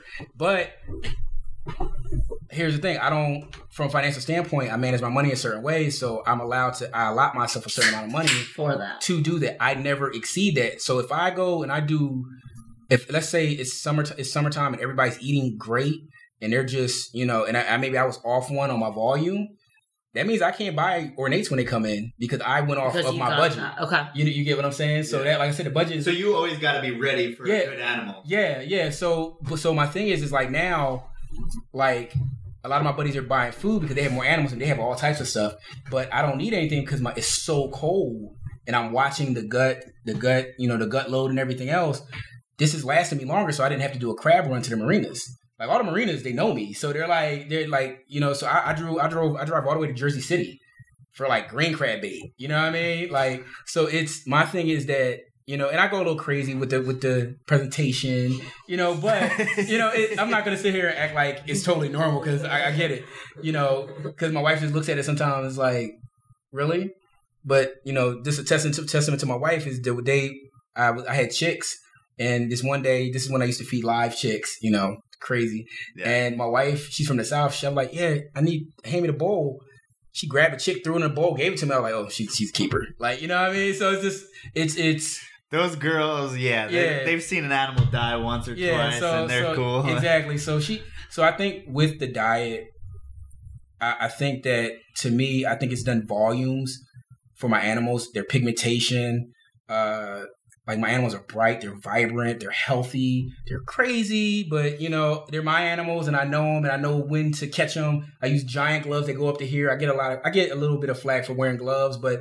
Dude, I hate when people do that. Like, why would you ever... Like, I use a snake hook because I'm not an idiot. You wear gloves because you're not... I mean, why would you want to be scratched up? There's a lot of testosterone connected to the monitor sector. Reptiles in general. Yeah, so it's like, I don't use gloves. I'm saying that's cool, but I don't want to look like I'm like bloodletting. Like, I don't want to, Yeah. And it's a thing where, I'm around certain circles, that I don't need to. I don't You want to look like a normal I don't want to. individual. Yeah, I don't want to be able to roll up my sleeves when I'm at a barbecue. You know, in a high sedity neighborhood. You know, I don't. You know, I'm not in the hood no more. I changed my life. Like I need to make sure that all of this is clear. I don't need like most of you snake dudes are already wearing black. You don't need cuts all over your wrists and stuff. Yeah, it's People not start really. asking questions. That's not really. I don't want that to be an icebreaker. Oh, what happened, Dorian? And everybody turns around. You know, and it's just like it's just what it is. But you know, my thing is, I think it's one of them things where when it comes to food, like I'm super psycho about it because I just think garbage in, garbage out. And if I'm dealing with a species that hasn't been bred in a long time, no one's really put the time in. And I think that's what it is. No one's really put the time in because they're really a-holes. And they really truly are. A healthy ornate will tag you. Like my adult female, they're so smart. Like I get tail whipped every day. By an adult, her tail is like that fat around. Like you guys can see that. That's like almost a softball for people who are listening. But she's smart enough that when she goes to smack me, and because I might be too, I might have just woke her up because she has a banker's job or something. She likes to get up late, like you know. But these are your animals. You know your animal, and she'll try to hit me with her tail, but she'll stop. Literally, she'll stop and she'll just like nudge. It freaked me out the first time, and I just looked, and that's when you close your enclosure. I take the tarp, put it down, and I just let her have her piece because it's a warning. And I get warnings every day. So, you know, like, but when she's on feed, it's all mouth because people gotta understand that her line of sight is a little different. You know what I mean? She needs to be able to see it on this side. Mm-hmm. So if I'm holding it here, she doesn't know what's going on. And then I use black gloves when I feed. I have them color coded. They see colors. So there's a lot of safety issues in there. And like, I got bit for the first time in 7 years. I think it was 2 days ago. And when an ornate bites you, and this was a subadult, it hurts for about 4 hours. Like a good one, a good healthy one, because they look at you when they're biting you. It's a full eye looking at you, trying to figure out what's going on. And I've been feeding my animals crustaceans, so they don't have any atrophy in their jawbones. You know what I mean? Strong. But it was an accident because the animal that bit me was a young female that I trained to come out the enclosure to get her food and go back, and she just went to the back of the enclosure and kind of just like froze, and I felt kind of bad, so I just taped it up, you know. She just had a weird moment where she got nervous. Yeah, you know, it scared her too, so it was kind of like one of the moments where I usually wear gloves. I never put my hand in her cage because I know she's like crazy, you know. But that was my fault because I didn't wear gloves. And I don't like, and these things have one, and when you do a lot of substrate and your animals are digging and you have, you know, I have the cork wood in there, their claws get sharper because, you know, the soil from them digging, you know, it sharpens their claws. You know what I mean? Some of the best black throats I've seen, Angela Wella, his animals look ridiculous. Their eyes, F2 and beyond animals, their eyes are so clear, they look like human eyes almost. You know what I mean? Mm. To where you just feel so bad for any animal that ever came in wild caught. And I'm at that point where I brung up these wild caught hatchlings and they're now subadults, and I'm looking at how healthy they are. And I'm like, damn. Like, you know what I mean? Like, I kind of do want to supply a captive stock so we can start, you know, not bringing them in the way we bring them in. But, you know, time will tell. But that's where my diet is like, okay, if I put good things in them, good things will come out. You know what I mean? If my animal's not overweight and I'm feeding it a lean diet and a little bit of fat, because they get fat in their diet. You know, I do throw a mouse in there every once in a blue moon. Though that fat, a lot of times it pushes on the oviducts and different organs. It makes them passing infertiles and eggs a lot harder. You know what I mean? Mm-hmm. So that's where you get a lot of impaction deaths and stuff like that. A lot of stuff is unofficial. There's a lot of stuff. There's no publications and stuff like that. But no scientific explanation. Yeah, you know, it's just a lot of stuff that the monitor guys, the powers that be know, but it's kind of like, who's going to listen? And it's anecdotal from a guy who's in his basement playing with lizards. It's like, you know, rah, rah, rah, rah. And I'm just like, well, you know, I do got a lot of them. That's all I have. You know, and also early in the game, I deal with one species. And when you deal with one species, the monitor community tended to tolerate me because a lot of them guys just tolerate me. I am not a fan. I am not a fan favorite at all. But I also don't start any crap, and I just, you know, it's just the way it is. You have your lane. Yeah, and you know what? I think everybody does, and I think where I'm cool with the lane that I'm in, I have enough people that I can reach out to if in case of emergency that I don't need anybody else. I don't need if guys are cool and I get by chance to meet them or whatever, like, cool. If I don't, I have enough of a support system Where if it's really an emergency, people be like, okay, what do you need, Dorian? You know what I mean? Like, I don't care. Nobody has to like. I don't care if you don't like me. Just answer my question because I'm immune to the negativity and the ruggedness. But a lot of people aren't. So that's where when I do the channel, that's why I set up like that. That's why I like your channel, my channel. So the information is out there, so people don't have to have the conversation. They can go and look. You know what I mean? And that's pretty much where it is. Because when I do the diets, I know that people can't get to a lot of this stuff, and it's just like. But are you going to talk to 2,000 people individually? Like, the amount of people that can see a video is so crazy. It's like how could you possibly reach that many people with that information without doing something like a YouTube video? And that's where. Then that's why I did it, because I had to dig into those medical documents and being at the university to like until it closed. Trying to get like publications because nobody would help me. You know what I mean? And now I'm at a point where I still grab publications. I just didn't stop. You know what I mean? Now I'm looking at different things. Let me research, beneficial gut bacteria now. You know what I mean? Let me take it to the next level of knowing my animal. You can just always get deeper. Yeah, it's because you need to know your animal inside and out, because if this really is something that you're into, because some people it's a fad, it's an impulse. They're out of it. But for the people that want to sit there and argue and want to go toe to toe, you better come with it, because that's what makes everyone better though. At the same time, when you're we hope some people can get real bitter, I guess, but hopefully you're building each other up at the end of it, and hopefully something. And what's better than Facebook? You don't have to have any repercussions. Yeah. To because in the beginning I used to get the IP addresses of people. Like I used to because I'm crazy, so it's like, and like my wife put a stop to a lot of stuff. Like she's like I call her Puff. Like she's like my producer, like my manager. Like she manages the YouTube, the Instagram. She like surveys everything. If somebody's getting disrespectful, imagine if you had a Suge Knight. Like she's my Suge Knight. Like she's my wife is my Suge Knight, because she's like she knows how I was before the college, before finance, before all of that. She's like we don't need you to reverting back to anything, because I'm the type of guy to show up, and it's just. But that's that South Philly in me. That's that Philly in me. We're a very in your face type of like town, I guess you could say. You know what I mean? The Northeast in general, it's like is you said rougher. What? It's like you said what? Yeah.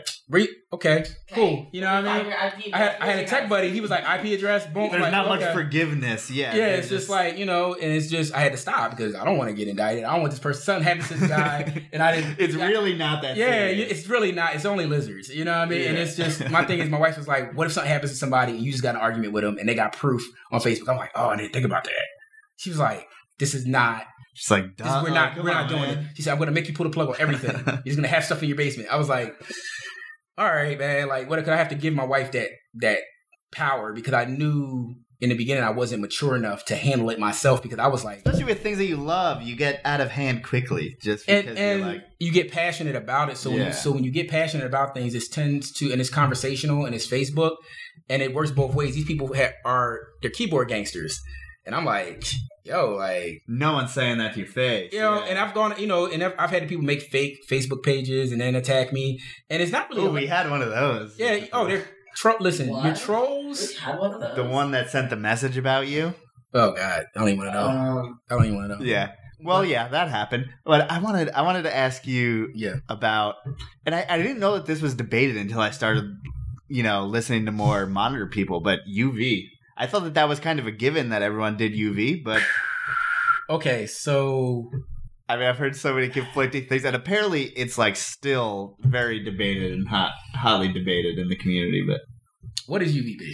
I did, like, a whole 3 videos that are, like, 12 minutes apart with, like, stuff popping up. Like, you better watch it after we get done this podcast.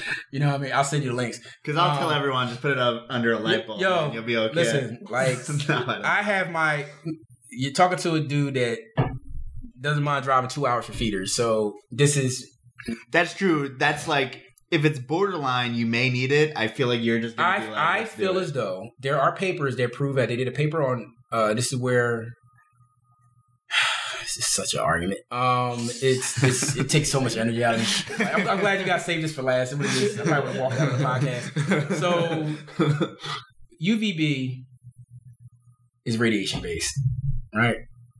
It's everywhere. Mm-hmm. In the daytime, you could be under a plant. You're still getting UVB. You may not be in the direct sunlight. But you're still getting it.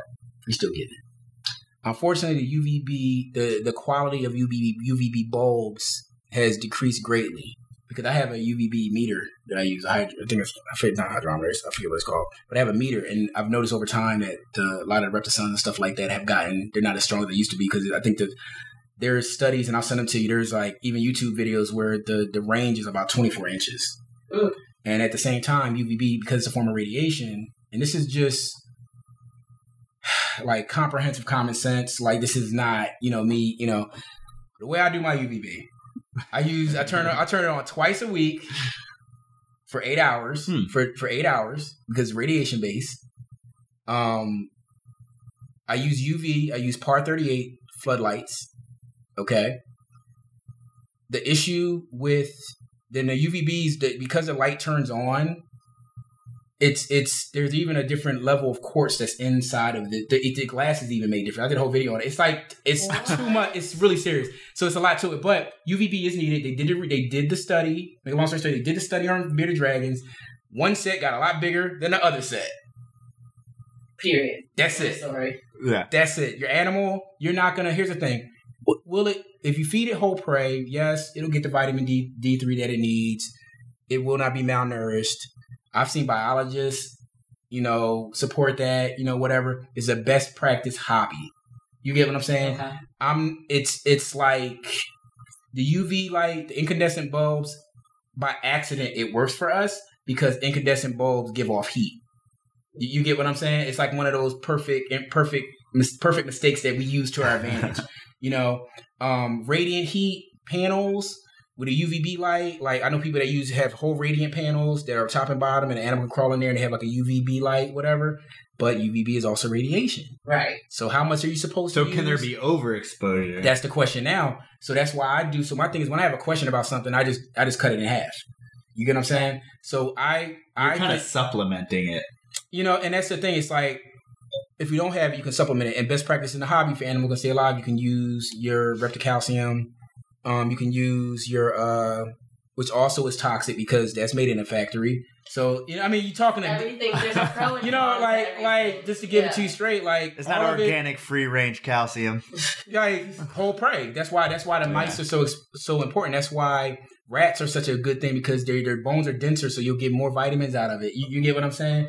That's why it's okay for a nerd to feed pieces of chicken because it's soft bone. It's not cooked chicken. You know what I mean? But then you got some people that all they have available is ground beef, like in certain areas, So wait, people feed ground beef to their monitor? Yeah, because some people that's all they have. Like I'll never condone that. But sometimes from rehab standpoints, some people have to do what they have to do. There's different tricks, but it's like certain stuff you just don't put out there in a monitor work because somebody just use it as their base diet. Like, it's like, come on, you can't just be feeding, but there's situations. Feeder mice, best practice, feeder mice. That's it. Ornates, 50% crustaceans. It ends up turning out cheaper anyway, but that's what they eat. The papers have been done, so a lot of stuff what I do is I'll pull out what the prey items in the area is. Like for me, I use 10% rodents because I can. But if I couldn't, right, I would probably raise my own mice and like make sure there's no E. coli on the lettuce when I feed it, because I wouldn't feed it pellets, because they're preservatives, and I would go through this whole thing, but I know that my animals don't really require that for their natural diet. But if someone owns an ornate and they're feeding their feeder mice, they gotta do what they gotta do. Yeah, you would never want to tell anyone they have to do exactly what you. Yeah, because I'm going to such an extreme because I feel as though I have to because I'm trying to breed. That's my personal belief in it. I feel as though it's my responsibility. I know that God willing, when I'm successful, I'm gonna have to train those animals to eat feeder mice before I sell them. Because most likely because that's where they're going. So I totally get it. You get what I'm saying? Like it's like the monitor game. You have to do that. Like guys like Brad. I always screw up his last name. Brad Salzwood. He does a lot of the high contrast water monitors. I talk to him a lot. Like it's guys that have these rough exteriors and you bounce it for them. They're down for the cause. But who do you get this analytical with in a hobby where there's so much battling over best practice, because this might be this guy's keeping it in the shoebox, this guy's keeping it in the fish tank, this guy built his enclosure, but this guy that built his enclosure lives in southern Texas or Florida. So already in the Northeast, I'm spending at least $2,000 more a year. Right. Flat. Electric, everything. All that. It's all you get what I'm saying? So, and then the guys that are in Michigan, it's even worse. You know, so they really get a lot of respect. And then even they're farther up north. You know what I mean? So it's like, it's this bridge. So you got all these people from all these different areas arguing about how to keep their monitor. And you don't necessarily keep the same because you're... And that's the thing. But one thing, a monitor babies, like any other baby, they need their high humidity. You know, your 70 to 85 range. And keep the basket hot. Because this thing it's learning how to regulate its body temperature. It's learning, what works. You know what I mean? Your dubia roaches, good base insect, whatever. Even with insects in the U.S., we can't get the huge grasshoppers that would be ideal for a savanna monitor diet. The locusts and stuff like that. You can get them in Europe. Over here, you get them. You can't. They don't play that in the U.S. You can't get them shipped. So it's a lot of different blockades. So somebody in Texas or somewhere else might be able to get them regional. I can't get them. And a lot of the crickets, I'm not going to speak on the cricket thing, but, I never feed crickets. I'll always pick dubia roaches. You know what I mean? Because a lot of crickets have parasites. But you can't tell this to a person that just bought a bearded dragon, a person that just bought their monitor. They're 15 years old. Yeah. They're going to have an anxiety attack. They're like, my animal's going to die. What am I going to do? Big Varanus, he said all this stuff. And I'm like, here we go. You know what I mean? Like, so I just, it's like best practice, whole prey. That's what it is. Like, and any veteran guy especially breeders are more methodical and they kind of know the game. So it's like boom, boom, boom, boom, boom. Because your animal doesn't have to just survive. It has to reproduce and survive through that. And hopefully you hope that they thrive. And that's the thing. Like, they live in boxes. I mean, I'm not going to sugarcoat it. It's in a box. I'm doing the best I can with an animal in a box. I think it deserves, a Dungeness crab on a half shell. Like that's but yours are upscale boxes. But yeah, and that's where everybody's financial situation is different, and I have to be mindful of that. That's why I don't tell people. I just tell people this is what I do. This is what I do. This is how I do it. If you ask me a question, I'm gonna go back to the basics on how I do it and why I don't have problems, and that's how I like to do it instead of being. This, and this, because even though, like, I'm an admin on the Varanus ornatus site on Facebook, I don't govern that page. That's somebody else's page. They just let me be an admin, but I watch a lot of stuff, and I'm just like, as long as they keep it whole prey, I'm good. Like, you just have to, the feeder mice is what's keeping this hobby afloat. Feeder mice is the lifeblood of this hobby, and that's in best practice. That's the calcium. That's what they go to. That's why the organs and everything else. You're not gonna a lot of stuff. Even if you feed pieces of chicken to your monitor, like Nerd feeds they're breeding on site. You get what I'm saying? Like Nerd is a whole other animal. So it's kind of like one of those things where you might see somebody feed a piece of chicken, but they're feeding so much more. You know what I mean? Like I might feed a chicken wing or a chicken thigh to my adult monitor. Because I know that she doesn't break down the feathers as well in the winter. She does, but just to take the load off of her gut, gut bacteria, whatever. Because if it's too low, they're not producing the right one. Then if it's too high, they're not producing the right amount. They've done a study on agamas and and crocodile lizards and everything else. So, why not? Why not be mindful of that? Until someone proves it out. And so my thing is that with the food, to me, food and enclosure first. If your food and enclosure are right, everything else kind of falls in line. I kind of noticed, like, even when I was almost successful with the pair I had, they had an 11-foot run, and they were just chilling, and I gave them their privacy, and they had their lighting, and they had their humidity high. Even with my male, like, a lot of ailments come out when you feed an animal what you're supposed to feed it. It's not being masked by being obese and overfed and fed incorrectly. You know what I mean? So, because even the animal that passed away with cancer, I knew it wasn't a good feeder. It just never dawned on me to think to get an ultrasound because it was already a male, proven male, So it was a thing where I wasn't mad at the guy I got it from because we knew what time it was. It was a rehab that was given to him. you know? So you weren't expecting this to be like 100% immaculate animal. Well, no, I knew what I bought. I know what I'm buying when I get into it. Like sometimes, like I like people to be honest. That's why I like people to be honest with me. And I'm buying an ornate. I know if an ornate does not get what it needs in the first 24 months, statistically, most cases, they die year 6. For me to have a 10-year rehab is like, that's what people are like, oh, it's still alive. I'm like, yeah, that's crazy. We just lost a real big ornate monitor with like, damn near 7-footer, huge, had a head the size of like a dog almost. It was a rehab. It's those animals we get from somebody else starting it incorrectly. Mm-hmm. And it was sad because that animal, I was trying to buy that animal off the guy. I offered him like $5,000. Like, I plays no games in some ornates. Like, I'll spend some money on an ornate. That don't mean out there that I'm going to buy your ornate. Yeah, people are about to start coming out of the woodwork. You better be feeding Dungeness crab on a half shell for me to spend like $1,000 on something.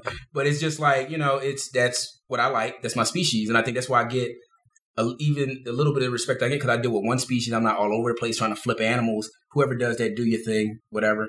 But it's my one species. I focus on that. I'm watching them. That's what I'm doing. Even Brad Salisbury, and I know I'm butchering his name. Like he told me, he said, dude, just sit there and watch your animals. Enjoy your animals. And that's what you do. My enclosures are covered, but my animals like their privacy. I had too many issues with having them being able to see out. To me, how crappy is it to be able to see out, but you can't get out? You know what I mean? That's true, yeah. You know, nothing against people with windows. You know, because I do have a big window on my other thing, but I had to cover her enclosure because her stress level was so high. You know, and then she calmed down. You always see those monitors in a pet store, someone scratching at the side of a tank. Yeah, and it's like I get a lot of flack for not having windows, and it's just like the windows aren't for me. Like when I want to watch my animal, I open the enclosure door and I chill there for a minute, and it's looking at me, and I'm looking at it. I'm you're not trying to figure out if you're friends. Sometimes we're friends, sometimes we're not. But you know, a lot of my interaction comes from me cleaning the enclosures frequently, so they get used to me just being there. And then after a while, you know, and I'm crazy. I pet my ornates while they're eating, and that's something I don't tell people. People think I'm crazy because my ornates, some of them are really mean. But you know, I'm cool. I'm just messing with them. But I know my animal. I know when I need to take my hand out of that. You know what I mean? You're not going to go pet some other person. But you know your animals. Yeah. You wouldn't have all your fingers if you were that laxative. Yeah, and it's just and there's harder species. There are worse species. There are more sensitive species out there, and guys are just feeling their way around. You know, and it's just I wish a lot of the veteran guys would come back. A lot of guys are silent because they got 20 years in. They might just be tired. So everybody's just not. Same shit for the last 20 For them, it's the same questions all the time, whatever. But like I said, when it comes to ornates, like I'm gonna represent for them because I just feel like they're not representative in the proper light. And I believe that every year, everybody has one because they're cheap. And soon I wait a couple of months and I say, how's everybody's ornate?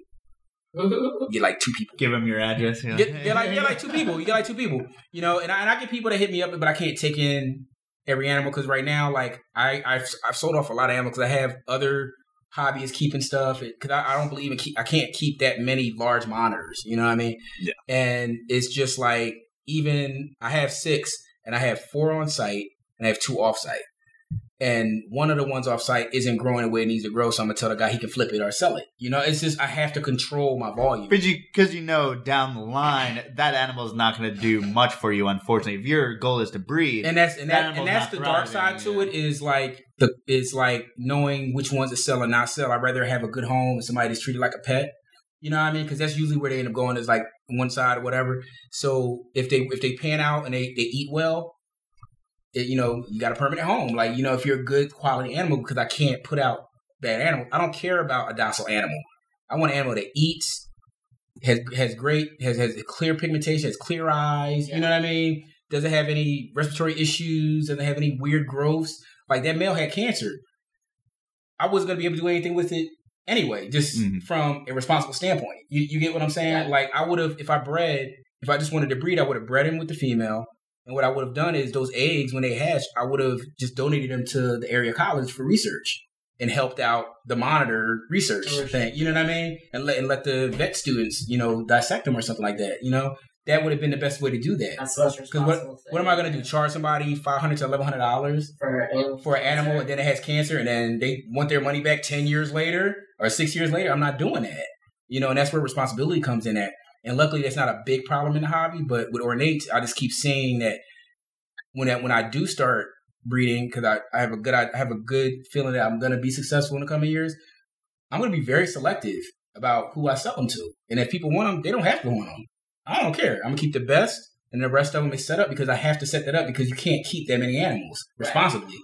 They get too big. Mm-hmm. You know what I mean? Like, it's just the way it is. But I think that's a part of the hobby people don't want to realize. Water monitor hatchlings, they roll. You know what I mean? Like, especially captive bred, they roll. It's a competitive market. It's getting inflated, but they sell. Ornate monitors, a lot of people don't want them. They're not going to sit and watch TV with you. You're not gonna you got some people that say they do, but I'm like, question the neurological proneness of that animal, because I'm like, he should be like really in his teenage stage just trying to eat everything. You know what I mean? Like, that's just what it is, but it's what it is. That's the hobby. Our friend, no, go ahead, since someone asked. Yeah, our friend Riley asked, what if you instituted a twice daily window of 2 hours of UV basking lights on in the early morning and late afternoon, like an AM and PM chunk of time with direct UV exposure daily? So break it up bulbs? Instead of just do... Are you talking about bulbs, or are we talking about real sunlight? I'm assuming you would talk about She's talking about the bulbs. Mm-hmm. We'll see when Riley answers, but he was talking about bulbs. Well, what if you broke it up instead of like a few days of full sunlight? You did some every day. Do you think it matters? I think that, and like I said, it's a sticky subject. I know when I get off of here, like, I'm gonna get reamed on even speaking on it. But it's just like, I believe in radiation because radiation believes in us. You know what I mean? And I believe that too much of anything is a bad thing. And I think it's a good balance. And I think that however you're doing it, I do think that it should be on for a 12-hour period. You know what I mean? Because if you look at it, when the sun's out, it's the radiation is everywhere. It's in the shade. It's everywhere. You know what I mean? So my thing is, I think that I don't think you get a lot of benefit from doing the on-off unless your timers just work a certain way and your electricity is kind of I don't see where the benefit would be at. But at the same time, I haven't done the papers or the calcium tests on their bones to say that the way I'm doing it is the right way and I shouldn't be keeping them all the whole time. But I know a lot about radiation, you know what I mean? And I know a lot. I know too much of anything is a bad thing. So that's why I do what I do just to be safe. Some people do 3 times a week. I've read papers where they've toggled it and they've done on-off cycles, but 12 hours on, 12 hours off, that's not going to hurt anything. It's not going to kill your animal. You know what I mean? Yeah, I think it's interesting because obviously some people don't do it at all or don't. Yeah, exactly. So like, and a whole prey diet your animal will be fine. It's just that to me, I want every inch of growth out of my animal. And my thing is that UVB bulb is you don't even know what the intensity of that bulb is because you're not testing the bulb either. You don't have a UVB tester. You know what I mean? So yeah, because those bulbs wear out after a certain amount of time, right? 6 months. Wow. And it's like $20 a pop almost, depending on where you buy it from. And let's, because we were talking about, and you were like, oh, I didn't build enough fixtures in the first one. So are you doing like the length of the body, or how long is this strip of UV? Or I have a huge burn on my adult female that she got when I first got her. And what happened is that, and I bitched and complained to everybody in the hobby that didn't like yell at me for not doing it, is the first enclosures that I was building, I was using one fixture. Well, she was growing super fast. So she wasn't thermally regulating evenly because the Part 38 floodlight was focusing on one part of her body. And what happened was that she went through a shed. Her skin was a lot more sensitive. She ended up with a 3rd-degree burn. So, and it's almost totally gone now. Now it's a surface burn. That's why she goes to the vet like twice a year, And so after that, I talked to a couple of guys, and they were like, yeah, that's why we do 2 and 3 lights. I'm like, why didn't you guys tell me that? See, that's the monitor thing. You got to have a lot of, like, most people, I was pissed, but it's not. You got to get in to get the good information. But see, Dorian's supposed to know so much, and he's B.A. Varanus, he has his YouTube. He should have known that an animal needs to be evenly, in the wild, they evenly, bath. Their heat is evenly distributed. Because it's the sun, it's right there. The sun isn't right. Yeah, it's not in one spot. So it's like having a magnifying glass on. Yeah. So how mad am I gonna? So how bad am I gonna really be? Like, I'm mad at myself because I didn't know. But I told them, I told them guys, don't be afraid to tell me anything, because, it had to That's how we learn. But in this hobby, you get so much pushback if you try to help somebody. Especially in the monitor lizard thing. That's why it's the way it is. So I did 3 lights. I do 4 lights, 1 UVB, and I do 3 par 38s. And UVB, depending on, like, I'm a little lackadaisical with it, but I do have my juveniles and my subadults, they have UVB. It's not a question. My adults, I kind of, it's more or less dependent. The lights evenly distributed. It's everybody's basking. And honestly, some animals like to attack the lights. It's just monitors are crazy. Some monitors lick the lights. Like, it's just, because I have to get cages now to protect all the lights. I have a monitor that I don't know how it unscrews every light every day and I have to go out and leave. Like, they're smart, dude, and they're bored. They're in a box. Like, what are you going to do in a box? It's like putting a little kid and then giving a kid a crayon and trying to figure out why you drew all over the walls. You lock them in a room. Like, hopefully nobody ever does that. But that's the thing. Like, the par 38s, when you're putting, I have them in a row, I get evenly distributed. Burns have decreased by 90%. Some animals they fall asleep under the light. They're in a box. You get what I'm saying? Mm. But the good thing about that is if your humidity's right and there's moisture in the air, a lot of that takes away from how crispy their skin is and how dry their skin is. It takes away from the proneness of them getting, of getting burnt. So that's another reason why it's this special little, I'm not worried about it because I know I have 80 to 90% humidity. You get what I'm saying? So, and once I rinsed, and it was hard for me to really establish it at first because once I started really getting everything together and figuring out how to do it and sealing my enclosure, which is the most important thing, then I never had burns. You get what I'm saying? And there's veteran guys, burns happen. Like, people don't want to admit it in this hobby. They happen because animals are individuals. Anything can happen. A fixture could come down. It could burn the animal because it's a hot light. You don't know what really happened. I've come in and seen whole fixtures ripped down. You know what I mean? And this looking tantrum. But they have activity. They have activity time during the day. Mm-hmm. I'm not going to fault it. It's living in a box. Yeah, it's living in a box. So my thing is that that's always a sensitive topic with burns because you'll see it a lot because people won't have the proper temperature, so the animal just lays into the heat. And it's just trying to get its whole body regulated when it needs another light, it needs another space. So I have my par 38 spaced out about 8 inches apart, 6 to 8 inches apart. So that gives them everything they need. You get what I'm saying? Mm-hmm. And in the winter, I just make sure the humidity's extra high because I know just in case the temps drops or the ambience get funny, I know at least they got enough humidity where they won't get like dry skin and they won't be more prone to a burn. You know what I mean? And that's it's all from an arguable standpoint. You're always gonna have somebody that says something, but I'm watching it, and if you just from a rational standpoint look at it, you know what I mean? It's just I'm always worried about husbandry. That's all I care about because my animals are already there. It doesn't get but so interesting when you just have one thing. Like I don't have like several things that you get what I'm saying. Yeah. So it's like it's just one of those things. I don't have like a park or anything like Nathan Sweeting down in Smoothwater Wildlife Park down in Florida.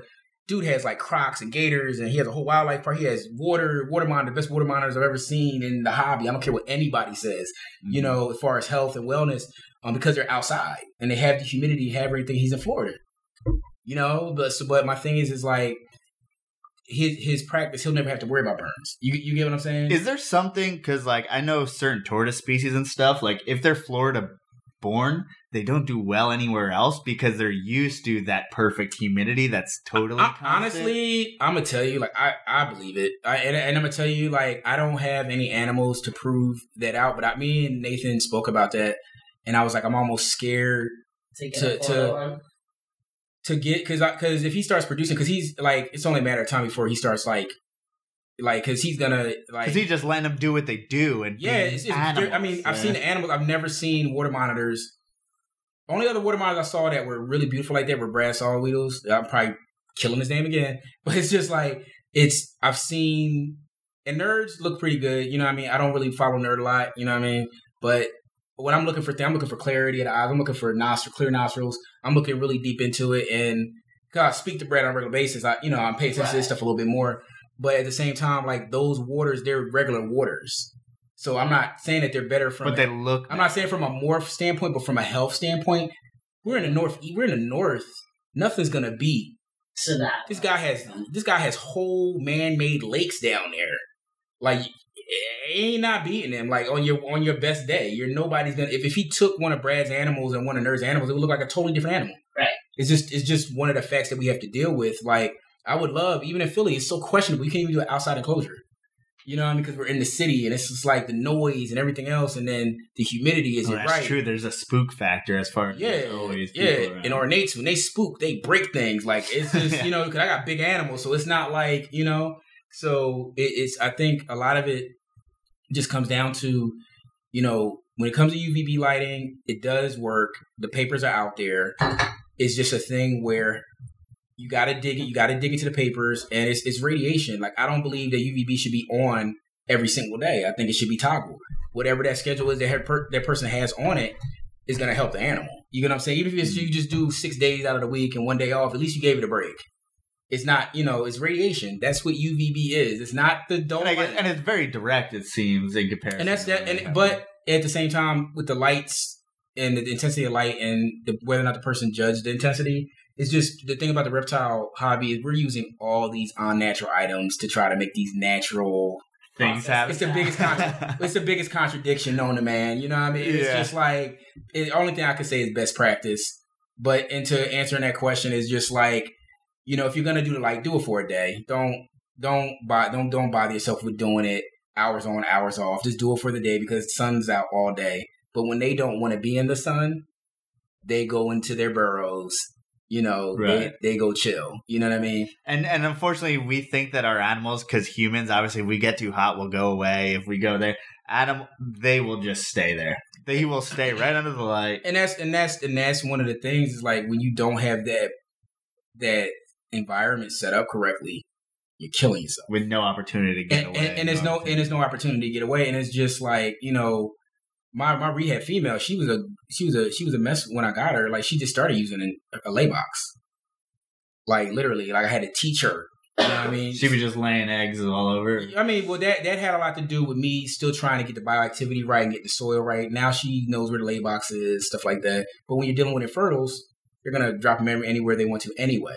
But now she just drops them pretty much in one bunch now. You know what I mean? And it's a little bit better. So, and her infertils are getting healthier and healthier every year. So, God willing. But I have some I have some subadults that are more promising, and I have an awesome male that I have. So it takes, you're going to get, my subadults are 6 feet, going on 6 feet, and they just turned 3. So in another 2 years, I'll feel comfortable parent together. 5 is about what you're aiming for? Yeah, just me. I think they can probably breed a lot younger, depending on the situation. Probably especially a male, right? Yeah, because I know people have different experiences with them. I think 24 months, and I think vent to snout length is like 150 centimeters or something like that. That's the breeding. I think on some of the publications. Good luck measuring your ornate monitor. No, I mean, but you know what though? Like, I really have them. Like, I can do a lot of stuff with them. It's just I don't put a lot of stuff on videos because I don't want someone thinking that their ornate monitor is going to do that. They use their finger. Because they bite down really hard. Like, they're strong. They're all head. They're crushers. Just like I wouldn't want to get bit by a blackthroat. You know what I mean? Like, same thing. I wouldn't want to get bit by a retic, or like, even and it's just one of those things. But yeah, I think a lot of it is just it's such a hit or miss. And when you get into the enclosure conversation, I commend all those guys that got those 8 foot by 8 foot, the guys that have the big yards, the guys that have all the space. If I envy them. I'm just like, look, I'm really doing it for the city cats and the Northeast guys that we got to sit up here and just suffer. Just seeing it's possible. I'm trying my best. And my thing is, I want 12 foot by 12 foots. I'm going to get my 12 foot by 12 foots. And that's why it's taking me so long to really get a house. Because I'm like, where am I going to find this square footage at, So it's just a balancing act. Well, we've definitely kept you past your time. Yes. But last question, if someone wanted to reach out to you, where could they get in touch with you? Facebook is probably the easiest. YouTube, I try my best. Like, I'm pretty good at answering on YouTube, but the video's already there and probably answered all the questions. So it's kind of like, Instagram, Messenger, I'm very good at too because I can do it on the spot because I'm like really busy. So usually what I'll do is like, at least twice a day, I'll check my Instagram. 'Cause I think you guys hit me up was it a day? Did it take me a day to get back to you guys? Or Probably not. it was like a couple hours or something like that. We'll send out stuff. You probably send out to so many people. Like this one, so many people ignore us. Because I was like, what the hell is this? I didn't know what it was because you can't really see your face on your thing, and it's like Port City. What the hell? I think most people think we're just like a corn snake. Are breed you or something. BH Varanus across all social media? Facebook, Yeah. So I have a BH Varanus regular paid main page. I try my best on that one, but if you go to Dorian JP, I'm usually on that. BH Varanus Instagram is BH_Varanus.